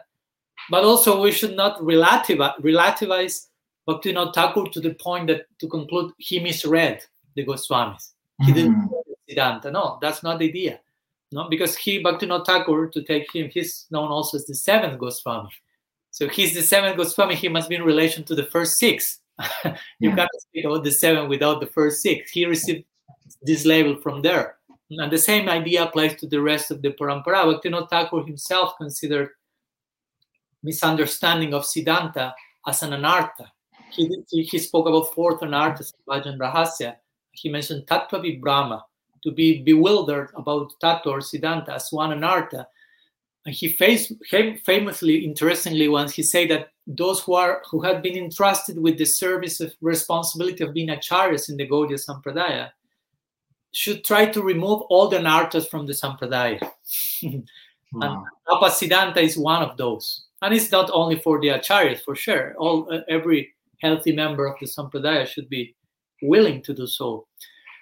So the idea for me, at least, how I try to harmonize that, of course, we can struggle with each other and fight with each other, saying what my guru said, but my guru said, that my guru said, and that has no end. But the point is what the founder acharyas of our Gaudiya Sampradaya say, what the Goswamis say. They are the systematizers of the Gaudiya Sampradaya. As you have, I don't know, Ramanujacharya systematized the teachings of the Sri Sampradaya to the point that now the Sri Sampradaya is generally called Ramanuja Sampradaya.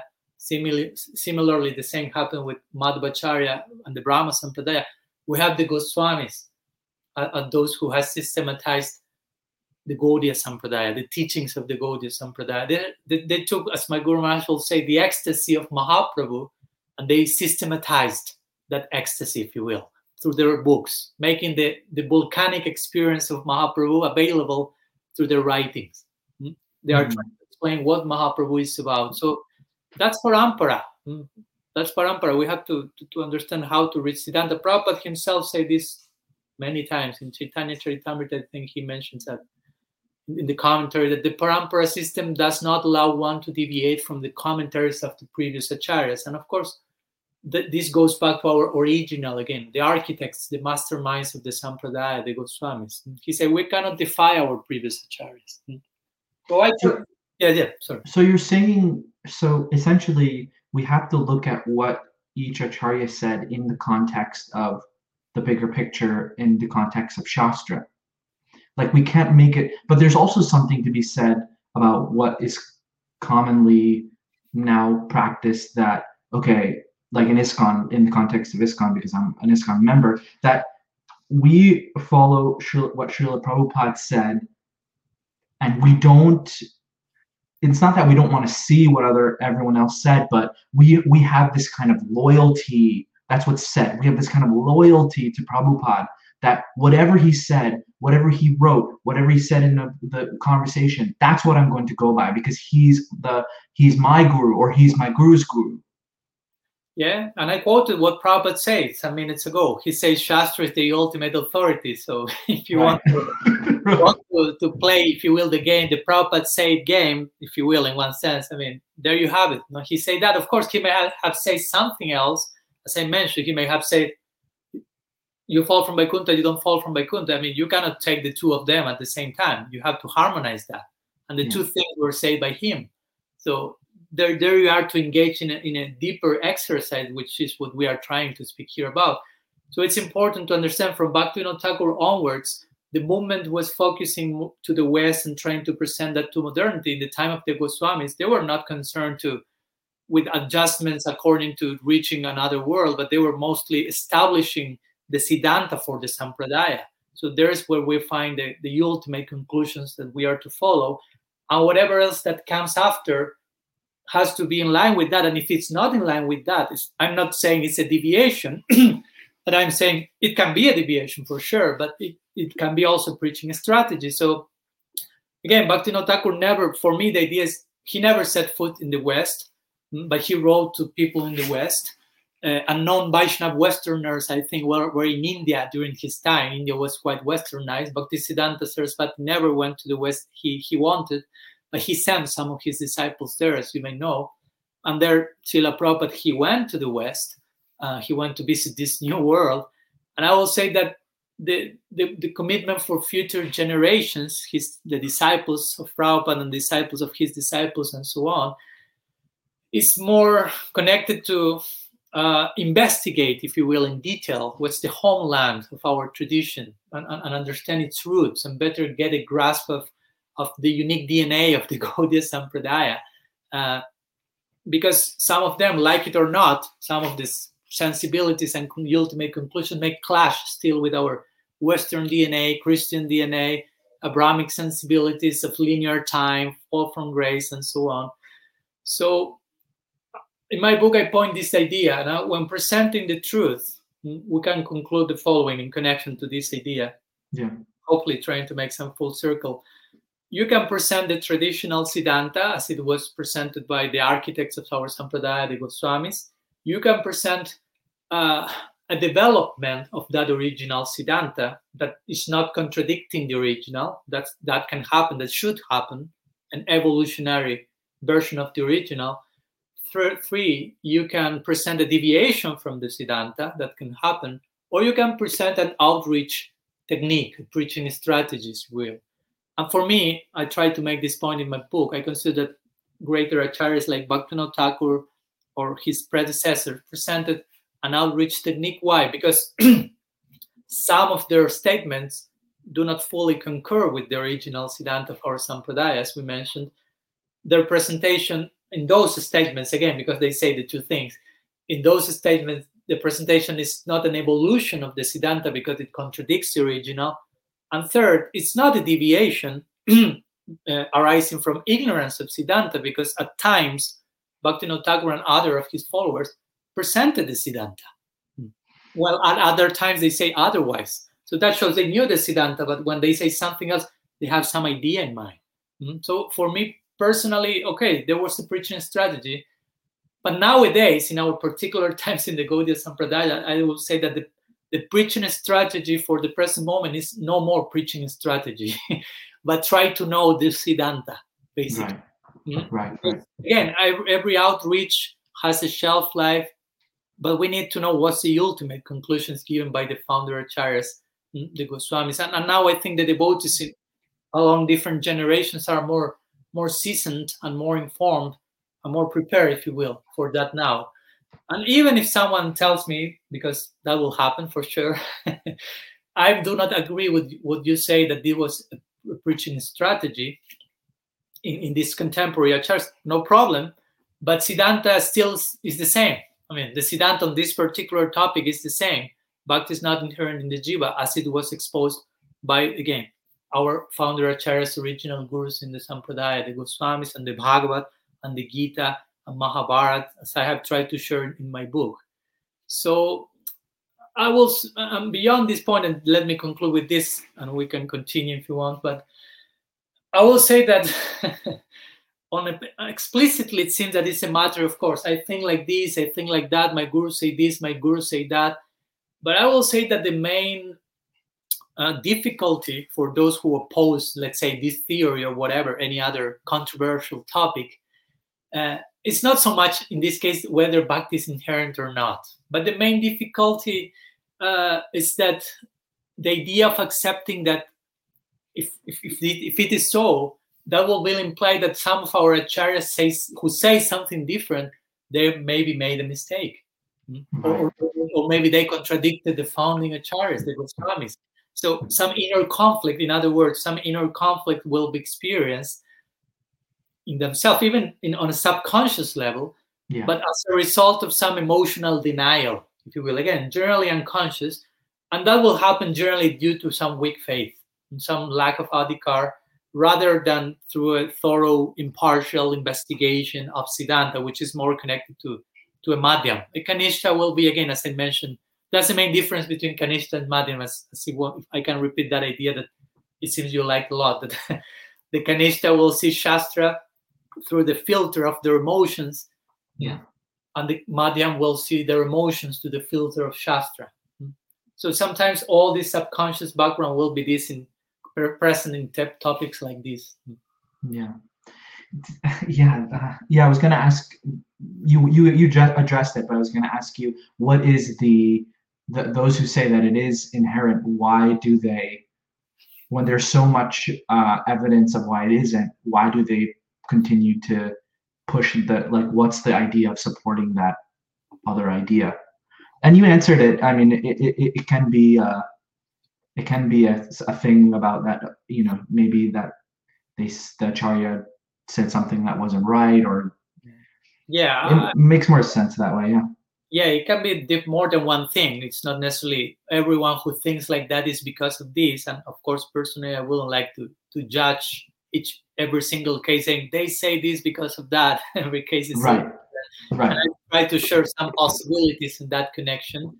But mostly it's in this line, like my guru says something different, and I have full faith in my guru. And I agree, I don't want to disturb your faith in your guru, but what if the Goswami says something different? Maybe now it's not a concern for you, but at some point you have to harmonize that. So what should someone do in that case? Like if their guru says something different than Shastra? Well, that's what I'm trying to present here, that not necessarily is a deviation. It doesn't mean that he or she doesn't know the siddhanta, but it may mean that he's adjusting the presentation to the digestion capacity of the particular audience. And there's place for that. That's part of their compassion. That's part of their genius. It's not necessarily a deviation. So we should try to gradually be willing to go through that type of exercise, if you will. Right. At some point, that will become a necessity. That's my point. Maybe if we remain on the Kanishta platform for some time, it's okay. But at some point, we need to harmonize certain things that were not in need before. And if we do not do that, that may create real problems. I wanted to shift gears a little bit, Maharaj, and talk a little bit about your personal story. I know you got in contact with Krishna consciousness not through ISKCON. Can you talk a little bit about how that happened exactly, and then more in recent times, how it's been? Yeah, another controversial issue. But yeah, personally, I of course I got in touch with ISKCON in the form of devotees speaking to me in the streets and giving books, and I'm eternally grateful for that. But yeah, officially I joined originally Bhakti in this lifetime in another mission, Gaudiya mission, founded by another disciple of Srila Prabhupada. And I happened after that was again in 1999, so 22 years back or something. And I remained in that particular mission for almost 20 years, or a little less, if you will, 18 years. I ended up having to take some distance from that, formal distance from that, which is it was a very unexpected and interesting chapter in my life, and trying to, I would like to share some words in that connection regarding, how it was. I will divide that in three directions, how what was related to me through that particular stage, to the person who was my former guru, and to the rest of the audience. Because all this is connected to myself of being receiving mantras from my Guru Maharaj, Srila Bhaktivedanta Tripurari Maharaj, and taking again some formal distance from my former guru. So it's, of course, as you can imagine, the last thing that a disciple thinks of at the time of being initiated is at one point I will have to take a distance from my guru. It's the last thing you could ever want to think about. But that can happen, and we know that happened in history, so it's important to know what to do. It's not that I'm here to instruct you about what to do, but just sharing my testimony, hoping that may help in something. Sure, yeah. So my former guru had some considerable complications at one point, or at one point many of them start to come into light, I will say. And interestingly, I got to know about that while being some years back in Eka Chakra, in the land of Nityananda Prabhu, who is the source of Guru Tattva, Baladev. So it's very interesting because I was in the land of Guru Tattva, and I received very overwhelming news concerning who was my guru, my Diksha Guru at the time. So Guru Tattva in itself is, I will say, the most complex Tattva and the most fundamental one. If you properly understand Guru Tattva, you have all success warranty. And if you misunderstand Guru Tattva, that may warranty exactly the opposite. So it's a very crucial Tattva department to understand. So all this situation invited me to go deeper into what's Guru Tattva. So, and of course, again, you may join you joined the mission original. I joined the mission of my guru originally with the idea of I will surrender myself fully here, on the strength of Krishna's flute call. Let's say Prabhupada Bhaktisiddhanta will call this famous verse from the Gita, Sarva Dharmam Parityaja, abandon everything and come to me. He will call that the flute call of Krishna. Sarva Dharmam Parityaja, come to me, if you will. Surrender everything and come to me. So I joined. I tried to surrender to my guru in that spirit, but we know that that's not always happens. Srila Prabhupada himself eventually left the mission. He joined from his Guru Maharaj and he founded his own mission, and so many things like that happen. So the point is, Krishna plays his flute and you run after the flute and join the flute call, but sometimes Krishna may play the flute somewhere else. The flute is not longer playing in that particular place, and you feel the flute is no longer here. So now the flute is there, so you run there, and when you reach there, Krishna is somewhere else. But we are to run after the flute call, basically. That's the real spirit. So sometimes in the spirit of following Krishna's flute call, we may have to leave the formal mission. We may have joined originally. We may have to even take distance from who was once former guru. So many things can happen in the way. Some of those things may not happen at all to any of you, no problem, but well, that can happen. So in those situations who were really complex, for sure, it was not for me just pressing a button and everything was solved. So much harmonizing and integration was to be done there. I always remember one nice quote from Srila Siddhar Maharaj that will say, if I am sincere, my guardian's eye is always vigilant upon my head. So even though a particular figure representing the guru is no longer operating in my life, my guardian's eye is there. So, and of course, I have to be sincere for having proper vision. So that gave me so much hope, and I was praying intensely, so many tears in between for sure, so much struggle. But I felt okay. My guru figure is no longer there for a minute, but Krishna is my guru. Also, I mean, I may sound rhythmic here, but it's not the Another episode. Yeah, we're already having like 2-3 more episodes with this. Okay. Right. So Krishna is the original guru. I mean, you read our parampara. Who is the first guru in our parampara? Krishna. So Krishna is the samasti guru. We have, when you speak about guru, you have samasti and vyasti. Samasti is like the collective conglomerate guru, macrocosmic, and the microcosmic individual representative is the vyasti. So if one representative failed, the original guru is still there. Yeah. So on one side it says Sakshat Harit Bena Samastra Sastra. The guru is God, but we can also say the opposite, if you will. God is my guru. Again, I don't want to sound abstract, but ultimately guru is one. Is one and different. Of course, there is unity and diversity, but it's Akhanda Guru Tattva, it's undivisible principle, if you will. So if one particular individual who is representing that department is no longer active for whatever reason, it doesn't mean that that principle disappeared from my life altogether, but that I have to discover in which new way that Guru Tattva principle is expressing in my life. So I have to have the trust Krishna will provide. My Guru Maharaj give this example. We shared that these days in one lecture. As someone is selling computers, comes to my house and sells me one computer, and I pay.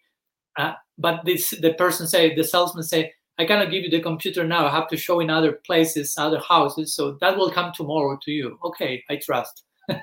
But next day the computer doesn't come. Next day the computer doesn't come.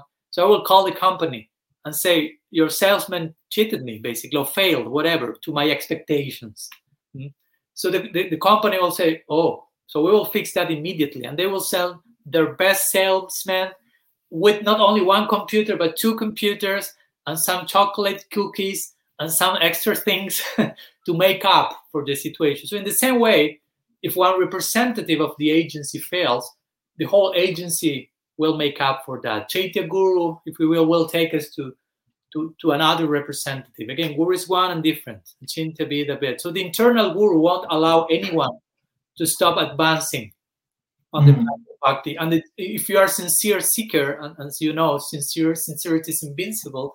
If you are a sincere seeker, you won't allow yourself that anything will stop you in your progress to your goal. You will want to progress. And even if for a moment you don't have the complete answer to that delay is also inviting you to be more contemplative, more introspective. What's the real motivation behind your search? For me, that was like this. Something was happening to my former guru, but me as a disciple am being put to test here.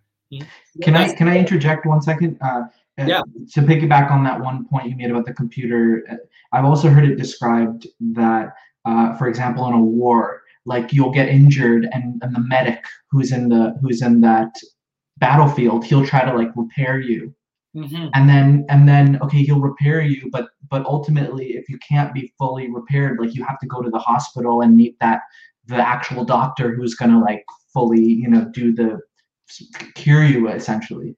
So just a similar example I've heard being given. Anyway, I don't want to pause your train of thought here.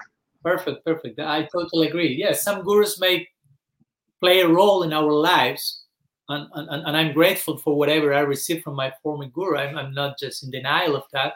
Right. But eventually, you may need some more accomplished, if you will, service, as you gave the analogy. And Krishna and the whole parampara will make the arrangement for that. So again, for me as a disciple, it was like a test. I was feeling, okay, I have the perfect excuse here to bloop, if you will. I can enter into victim consciousness and do whatever nonsense I want. But no, this is not the idea, actually. And this is I felt like this is when the guru leaves this world. Like, because it's the guru may be in good standing, but may pass away from our mortal vision.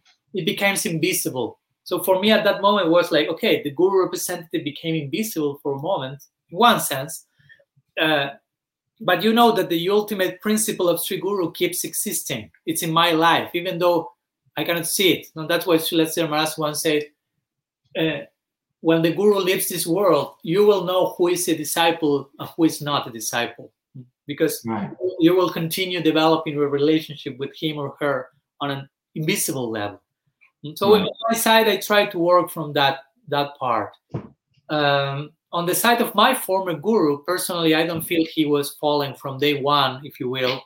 It was all hoax, but it was a gradual, what Srila Sri Maharaj would call intoxication of Vatsalya.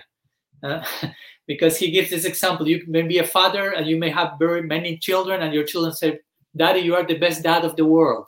You are my favorite. You may believe that to the point of thinking I'm the best. And I only want to hear that. I'm not hearing equals anymore. My friends, no, they will criticize me. I only want to hear I'm the best of the world. So you become intoxicated by overdose of Vatsalya, if you will. And from that type of blindness, some pratishtha, some attachment to the position, and some kamini comes, some falling into also inappropriate connection with the opposite sex. I mean, it can happen to anyone if you don't take care, basically. So what to say? Personally, I will say that what most affected was not even that, but how he reacted to all that. There was not full acknowledgement of that, a full attitude to try to make up for whatever came to be known.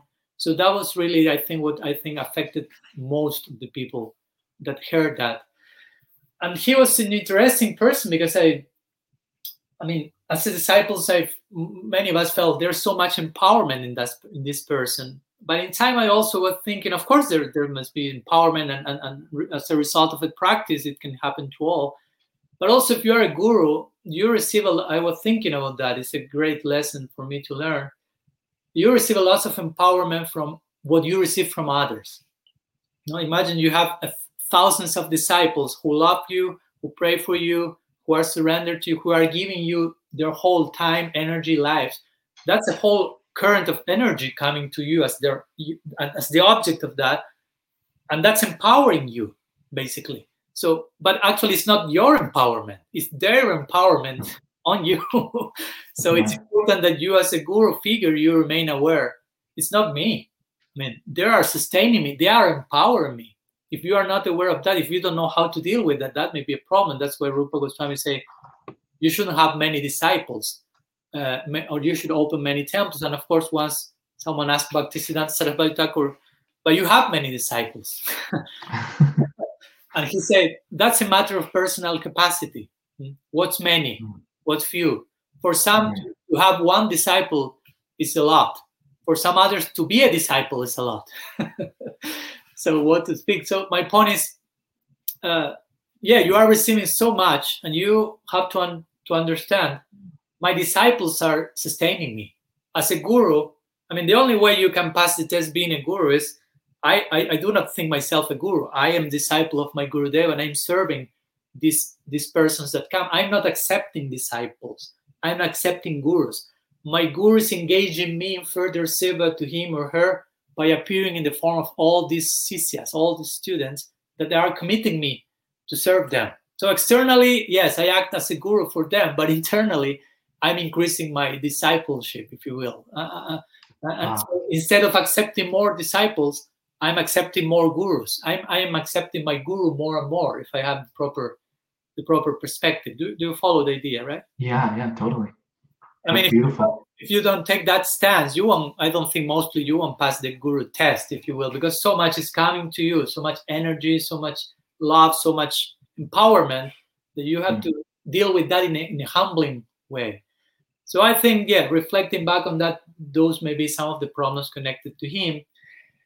And also, interestingly, if you allow me, I would like to share some thoughts regarding the audience, how the other disciples, or some of them, there were many reactions, of course. Some people will say, oh, if your guru fell, it means he was never a guru, like too much black and white thought. And I don't think it has to be like that. You can be a Madhyam Bhakta and be a guru. The Shastra proves that. And you may fall as a Madhyam Bhakta. You may be in a Shakti and fall from there. So that can happen. Or some people say, no, he was a cheater from day one. I don't feel like that. I feel I learned so many things, what to do, what not to do also. And I feel gratitude for that. And of course, I also see things that are not becoming. And in gratitude to what I received from him, I felt I take a distance from him in my service to his situation. The best thing I can do for him here is taking a distance. Or I don't know, some other people, so many currents came there. Some people saying like, okay, according to what you are looking for, you receive the guru you deserve. So basically they were telling me, if your guru is a cheater, it means you want to be cheated or something. But I've heard that before, yeah. Yeah, but we do not receive what we deserve. I mean, we receive something that we do not deserve. We are speaking about costless mercy here. So, I mean, I was not looking for Braja Bhakti and Raga Nuga Bhajan. That idea was not even in my mind. I didn't know what Krishna was about. And I received that. I was not looking for that. I was not deserving that. It was beyond what I deserved. It was unjust, if you will. It was not just. It was mercy. So basically that. But I will say that one of the things that most surprised me was that some people reacting with lots of hate and wanting that person, my former guru, to suffer a lot and go to jail and go to the hellish planets and suffer life after life. What I felt, that's not correct, because, okay, the person may have to suffer because of a reaction to his previous misdeeds in the context of karma, but karma is not punishing, karma is educating, karma is uplifting the person. It has a well-wishing attitude, even if it takes the form of chastisement. If you want to chastise a person only because that will help them to continue growing, but if you want them to suffer only for suffering's sake, that's cruelty. You follow? So I'm failing in being compassionate as a Vaishnava. To be compassionate doesn't mean to be full. Maybe the person needs some chastisement in the context of changing and getting better. Yeah. So, because if not, I do not even understanding what karma is about. I mean, karma is constructive. So if I do not understand what karma is about, what to speak about mercy, which is a transgression of justice. I mean, you know how Krishna gave Putana Vatsalya Bhav and she wanted to kill him. So that was totally, it seems like whimsical. She said, okay, I want to give you the topmost thing, even you don't deserve it at all. And we're going to say nothing to Krishna. We're going to say, hey, it was not just. Of course it was not just. It was mercy. So mercy is not just. Mercy is, there is no injustice, strictly speaking, in the world. I mean, in the world we find karma, which is divine justice, perfect justice. And if you want to speak in terms of injustice, okay, let's speak about causeless mercy. That's unjust. That's not just. And we need that. But that we need that. That's the whole idea of mercy. Help me. There's one saying that says, help me when I deserve that the less, that's when I need it the most. So that's the whole. If we fail in that and we just want the other to suffer for suffering's sake, we are failing in being kripalu. A devotee should be merciful. And we are promoting dual mentality, victim consciousness, basically, which is the opposite of Krishna consciousness, I will say, where you deny personal responsibility. So, of course, I suffered. There's this, yesterday we shared the quote, we all suffer, but to be a victim is a choice. So I suffer in this situation, but I have the choice of, what do I want to be a victim or do I want to take this situation an opportunity to growth? So of course, I'm not interested in being a victim, but I want to become responsible of how do I choose what I choose. I always remember, and with this I'm just closing my idea, Viktor Frankl, he wrote a very nice book, Man in Search of Meaning. And he was a prisoner in Auschwitz concentration camp. You can imagine that was a real test. And he survived that by finding purpose and meaning. So he said a man can be deprived of everything, but still he retains the possibility of giving meaning to whatever is happening to him or her. So of course, for us, it's not so much about creating meaning, but there is already some inherent meaning, what's happening, and trying to discover that. So that's how I try to deal with the situation. Of course, the scriptures on one side say, if your guru behaves in this way, you should immediately abandon him or her. But also other parts of the scripture, Krishna Bhajanamrita, Silasya say, if your guru is deviated, you should wait for a minute to see how, if he or she changes. You should advise him. You should try to advise him, please, Guru Maharaj, go back to the proper path. I did that. In my case, that was a weird thing. I never imagined having to say that, but I tried. So I wait for a time after doing that. But when I saw that there was no too much change in that connection, well, I officially decided to receive, if you will, mantras from someone who was for me my guru figure even for a decade. Actually, Srila Bhaktivedanta Tripurari Maharaj at that time was my Siksha guru for a decade or so. And actually, I consider him at that time, my most prominent guru figure, even though he was my Siksha guru. That can happen. I mean, someone once asked Srila Siddhar Maharaj, who is more important, Diksha guru or Siksha guru? And Srila Siddhar Maharaj say, the one who helps you the most. Because again, it's not a competition party, who wins. All of them are serving the same cause. So that's how I eventually received the mantra from him. And well, today I find myself trying to surrender in his service, trying to support also, of course, other devotees who are in their transition periods, ex-God brothers of mine, if you will, God sisters. And well, of course, speaking in this podcast is part of such an attempt of serving my Gurudev, serving the Gaudiya community, and my gratitude for your invitation, basically. Yes, we're not done, Maharaj. Hold on. I have a few questions regarding.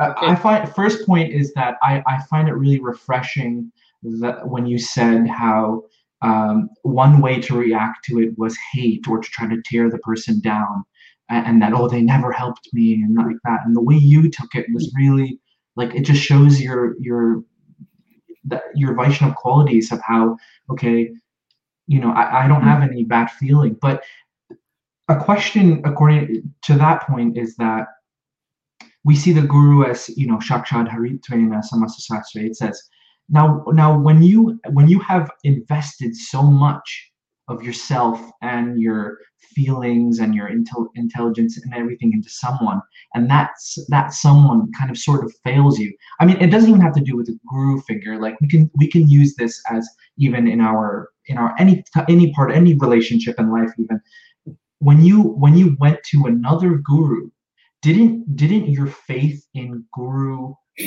in kind of and reinvesting that energy into someone else, wasn't that kind of like fractured? I mean, for me, it would probably, or anyone, it might be like that because you're just like, as I said, you've invested everything and surrendered everything. Yeah, I totally understand your point, and I agree with your idea. I had the fortune, as I mentioned, of having Srila Tripurari Maharaj as my main guru figure for a decade. So for me, that situation was different from other of the devotees who only had this other person as their main reference point, and suddenly that was not there. So there was like a limbo, like the floor was out of them, and they were like, what to do now? In my case, I had this, my main guru figure was my Siksha Gurudev, at that time, Srila Tripurari Maharaj, now my Diksha Gurudev. But I understand that for most of those who, as you say, investing their whole life from tip to toe in one single direction, suddenly that's not working anymore. And they know, they feel the need, and even they know we should continue and so on. But it's a whole process to trust again. The same way, with the same intensity. I'm not saying it's an easy task, but I wouldn't say it's impossible either. So again, at that moment, we are being put to test as disciples. The other person with the problem for sure is being put to test, but we should concentrate, okay, where are I being put to test here? How I can deal with this problem? Because again, the guru is still there. If you have understanding of Guru Tattva, you understand the personality dissolved, but the principle of Guru Tattva remains existent, dynamic, and the flute will sound somewhere else. Again, it's easier said than done, I know. And for some devotees, that may take years of recovering and processing, or I don't know. I like Krishna, but I do not speak about gurus anymore. That happens. So many possibilities are there. And of course, you have to respect that. You are not trying just to impose the siddhanta is this, you have to reaccept the guru, blah, blah, blah. Everyone is in their own process, and we are, at least personally, I try to accompany them as much as I can. So it's a complex stage. It's not a joke, and every single case is so unique.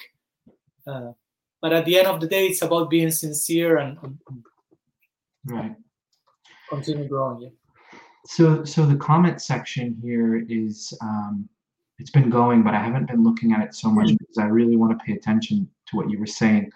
But let's look at some questions here. I'm concerned that loving one's guru despite their imperfections can be applied to gurus whose imperfections prove they're not qualified to guide disciples. Any comments? Very, very good question. Yes, for sure. Of course, we were speaking in a general way, not entering into specifics and details. And when I said loving the guru despite their imperfections, of course, I was not referring to certain, let's say, delicate imperfections that really are not are basically showing that person is not in the position to be a guru. Now, I was speaking mostly in terms of certain details more than principles, if you will. So if a guru is mistaken in details, it's not speaking about their standing, if you will, in Guru Tattva. Let's say, wherever the case. Famous example, once Srila Siddhar Maharaj was installing some deities, and Prabhupada Bhaktisiddhanta came later, And Srila Sridhar Maharaj was not famous for being expert in ritualistic performance and knowing all the technical details, but he was known as being a fully surrendered devotee. So one devotee asked Prabhupada Bhaktisiddhanta, is the deity present? Because Srila Sridhar Maharaj someone made the installation, but didn't follow the whole procedure. And Prabhupada Bhaktisiddhanta didn't ask which was the failing in the procedure. He asked who was the person. And they say, Srila Sridhar Maharaj, say, whatever a surrendered soul does is perfect. Wow. So I was referring in those details. There may be some imperfection, and we should, of course, that's not an excuse to be blind to other imperfection that sometimes, unfortunately, may come in some guru representatives that have to be seen, have to be acknowledged, as I personally had to deal with, and take the proper stance to that, of course. That's another important thing for sure. And it will take different forms according to each situation. Yeah. I'm not going to address the really technical questions. Maharaj will be able to address those on Facebook or via private message. I'm going to, after we're done, I'm going to put his contact information, so whoever has some real technical questions. But how is the controversy expressed in the different Gaudiya Sanghas? In other words, what are the beliefs that are preached that are based on the idea that bhakti is inherent in the jiva? I think we addressed that. Yeah, we did address that. Because these questions are coming from the time when we were discussing this. So let's see here. If anyone has any other questions, please put them in the comments now. I'm just going through them here. Some are really long as well. Anyway, a lot of appreciation for Maharaj and what he's saying. Okay, here's something. This is an interesting one. Who says the 6 Goswamis are the architects of the Sampradaya? Some people say A.C. Bhaktivedanta Swami is the founder of the Gaudiya Sampradaya. Be careful what you say, Maharaj. Well, if someone say that someone like Srila Prabhupada is the founder of the Gaudiya Sampradaya, the question is, so what was the Sampradaya before Srila Prabhupada? I mean, it was some, right. What was that? No, and again, by saying this, I'm not downplaying what Srila Prabhupada did, which was like totally out of this world. I mean, without parallel. But again, in the name of glorifying the Guru, we may over-glorify the Guru also sometimes, to the point of saying Prabhupada opened his own Sampradaya, and that won't be pleasing to him. That's my point. I mean, we have to know how to glorify the Guru. If I say my Guru is so incredible that there's no more need of any Gurus, that's not proper glorification of the Guru. That's over-glorification. So regarding the Goswamis being the architects of the Sampradaya, of course, this is a particular expression that my Guru Maharaj uses, but actually it's beyond what he said. I mean, this had been stated along the different generations that came even after the Goswamis, to begin with Krishnadas Kaviraj Goswami, who wrote the Chaitanya Charitamrita, who is basically the final word about Mahaprabhu, which is deeply based on what Rupa Goswami said in his book, what Jiva Goswami. There he glorifies the Sandarbhas of Jiva Goswami like nothing, Rupa Goswami. So on one side you have that emphasis, then the poetry of Narottam Das Thakur, you have that emphasis referring constantly to the Goswamis. In Vishwanath Chakravarti Thakur, he in the Raghavarma Chandrika refers to the Bhagavatam as the ultimate scriptural authority, and immediately he says Bhakti Rasamrita Sindhu and books like that of the Goswamis. So in that sense, we can see, and also, of course, by studying the systematic presentation of books like Bhakti Rasamrita Sindhu, Sat Sandarbhas, Brihad Bhagavatamrita, you really see they are giving shape to the whole theology of the Sampradaya, because at the beginning it was basically Mahaprabhu being volcanic eruption, basically, like Srila Sridhar will call it, golden volcano of divine love. So Guru Maharaj says it's like a waterfall. How to approach a waterfall? That's scary. So the Goswamis made a lake from that waterfall through their books. They make some soft institutionalization of the Sampradaya by writing their books and giving shape to all that Mahaprabhu was about. I mean, if you study the books of the Goswamis, to begin with Bhakti Rasamrita Sindhu Sat Sandarbha, there's such a systematic establishing of what Gaudiya Vedanta is about. I mean, there's no way of doing away with that. But we have to go through that study that Prabhupada himself say, please study the books of the Goswamis, please study the ancient commentators and so on.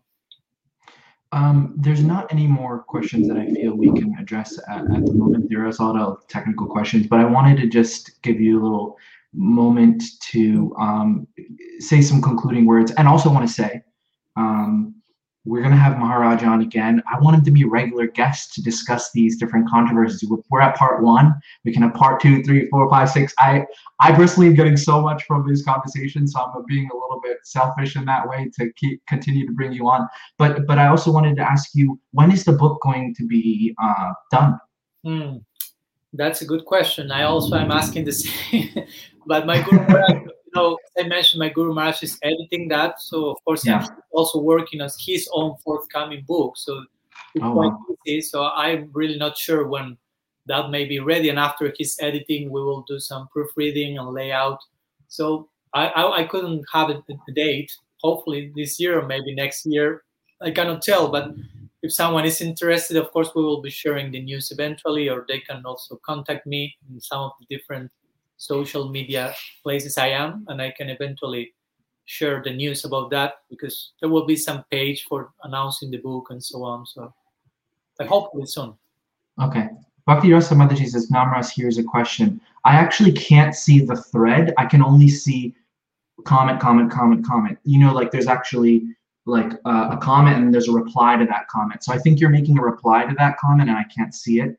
So, okay, here's a question. From Janavi. Does Maharaj see hope for the future in more unity and diversity among the various Gaudiya Sanghas and mutts? Please elaborate. Very good question.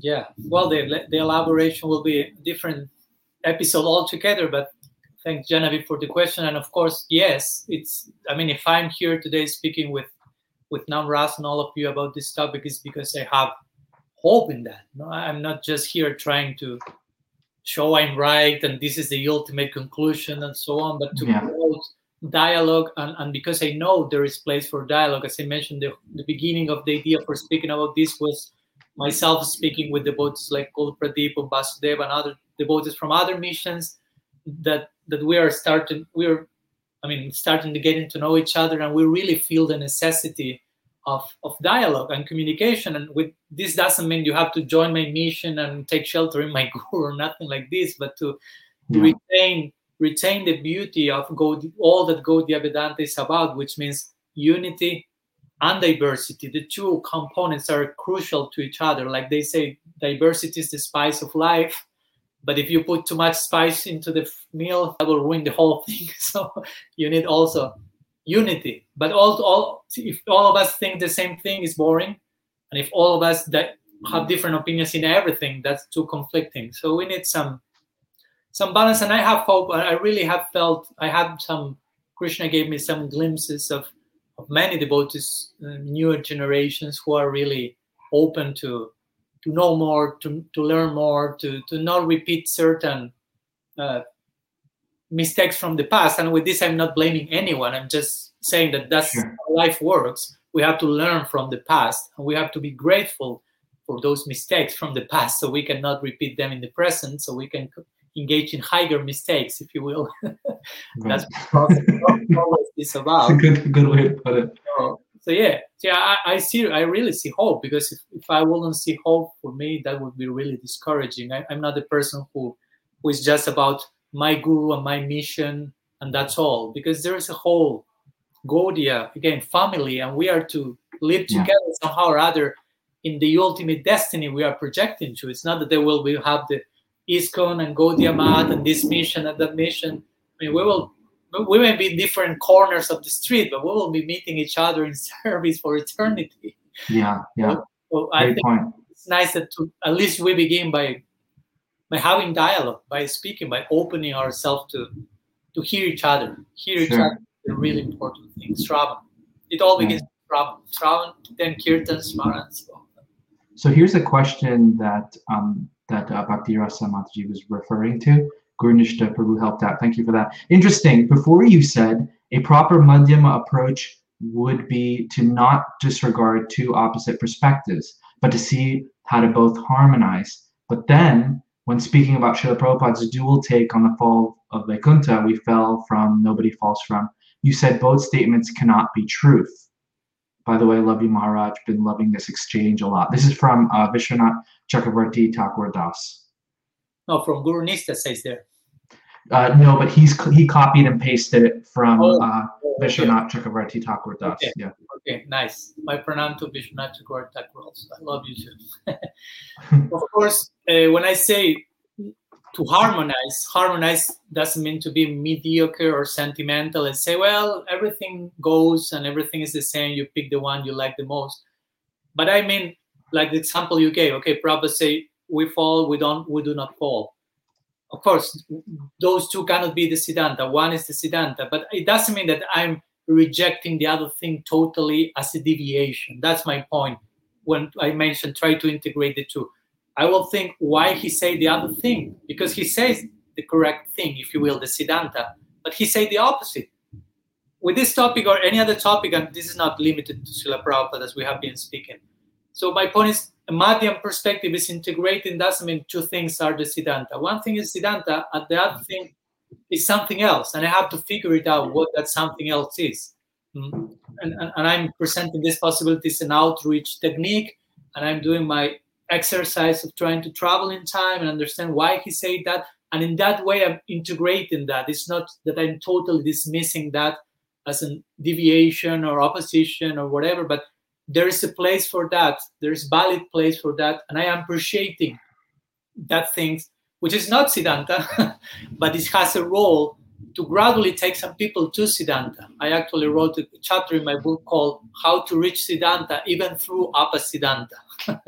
Because sometimes acharyas know the siddhanta, but will use apasiddhanta as a hook, as a bait, to take some people gradually from where they are to the ultimate proper conclusion. So more details, you have to read the book eventually. Another comment from Janavi. Once I asked a senior devotee if there might be an annual festival of kirtan that brings together all Gaudiya groups to unite and chant the holy name. They were discouraging and said that it would be too inflammatory or damaging to people who are young and easily influenced. This didn't sit well with me.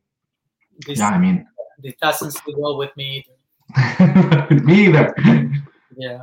Of course, that can happen, but that shouldn't happen. And of course, there's risk for that to happen. But also, I think sometimes we should take the risk, if you will, because not taking the risk creates another types of risk.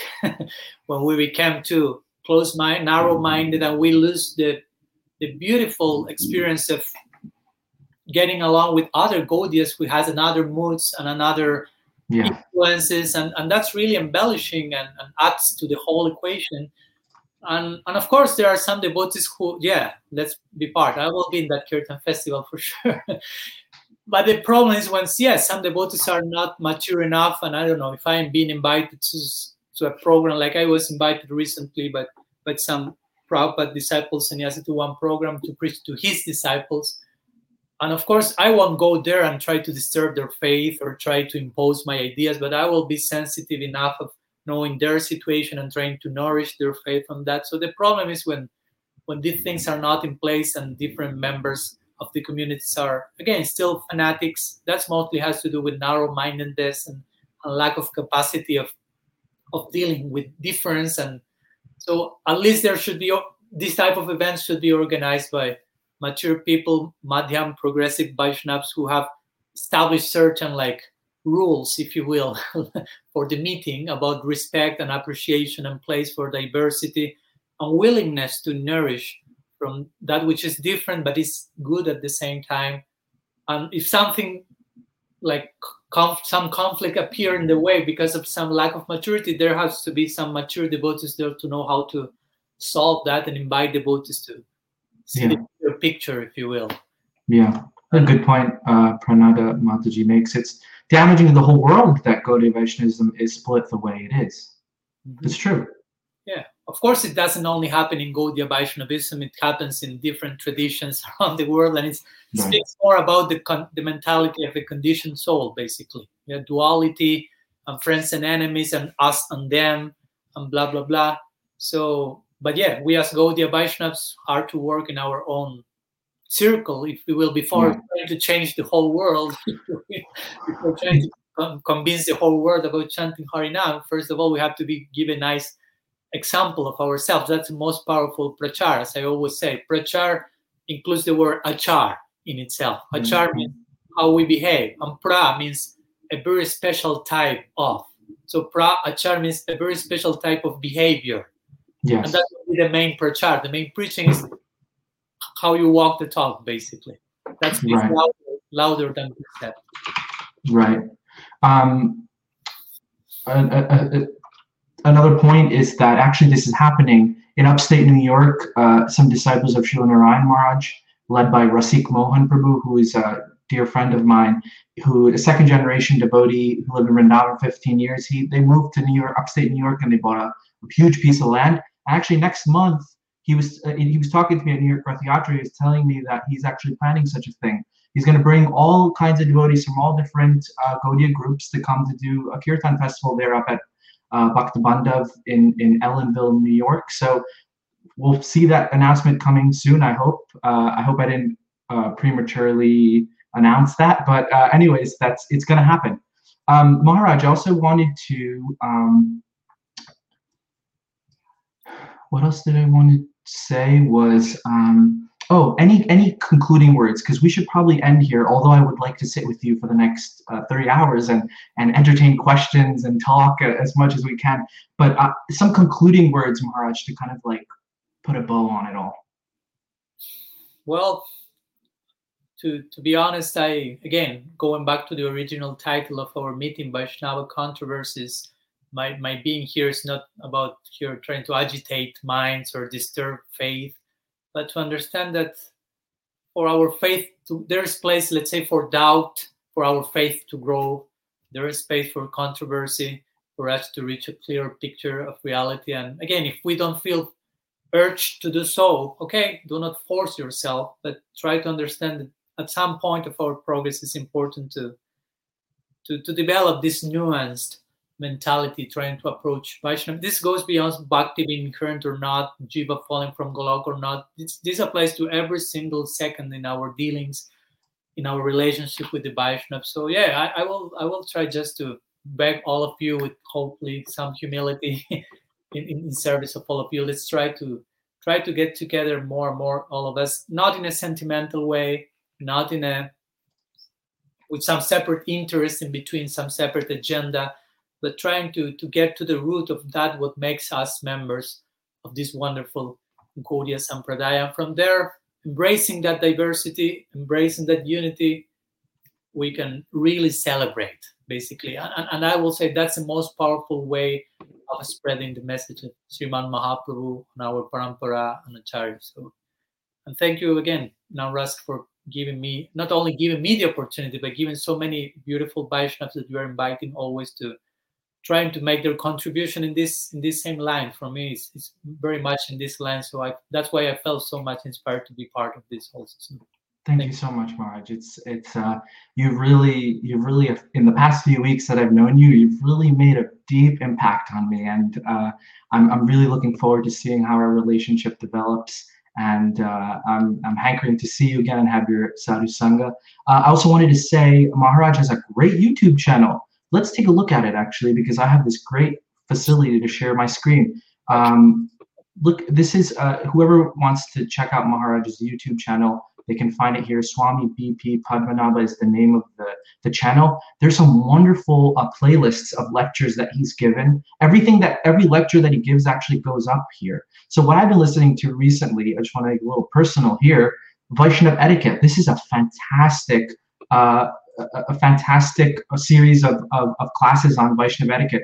Although I'm only in the second but the second video, it's been really wonderful, and I urge everyone to go check that out if you want to hear more from Maharaj. Also, he's on all other social medias as Swami B.P. Padmanabha, and if you want to get in contact with him, he's on Messenger, and you could contact him there for further discussion. I don't want to stop this episode, Maharaj. I really don't. This is it's been really fantastic. But thank you everyone for listening. If you love this episode, please share it. Please share it on Facebook. It's also on YouTube. Please tell your friends about it. Please like the channel. And Maharaj, please stay online. I'm going to turn off the live. And thank you everyone for listening. Hare Krishna. Have a great rest of your evening. Hari Bol. Hare Krishna, Krishna Krishna, Hare Hare.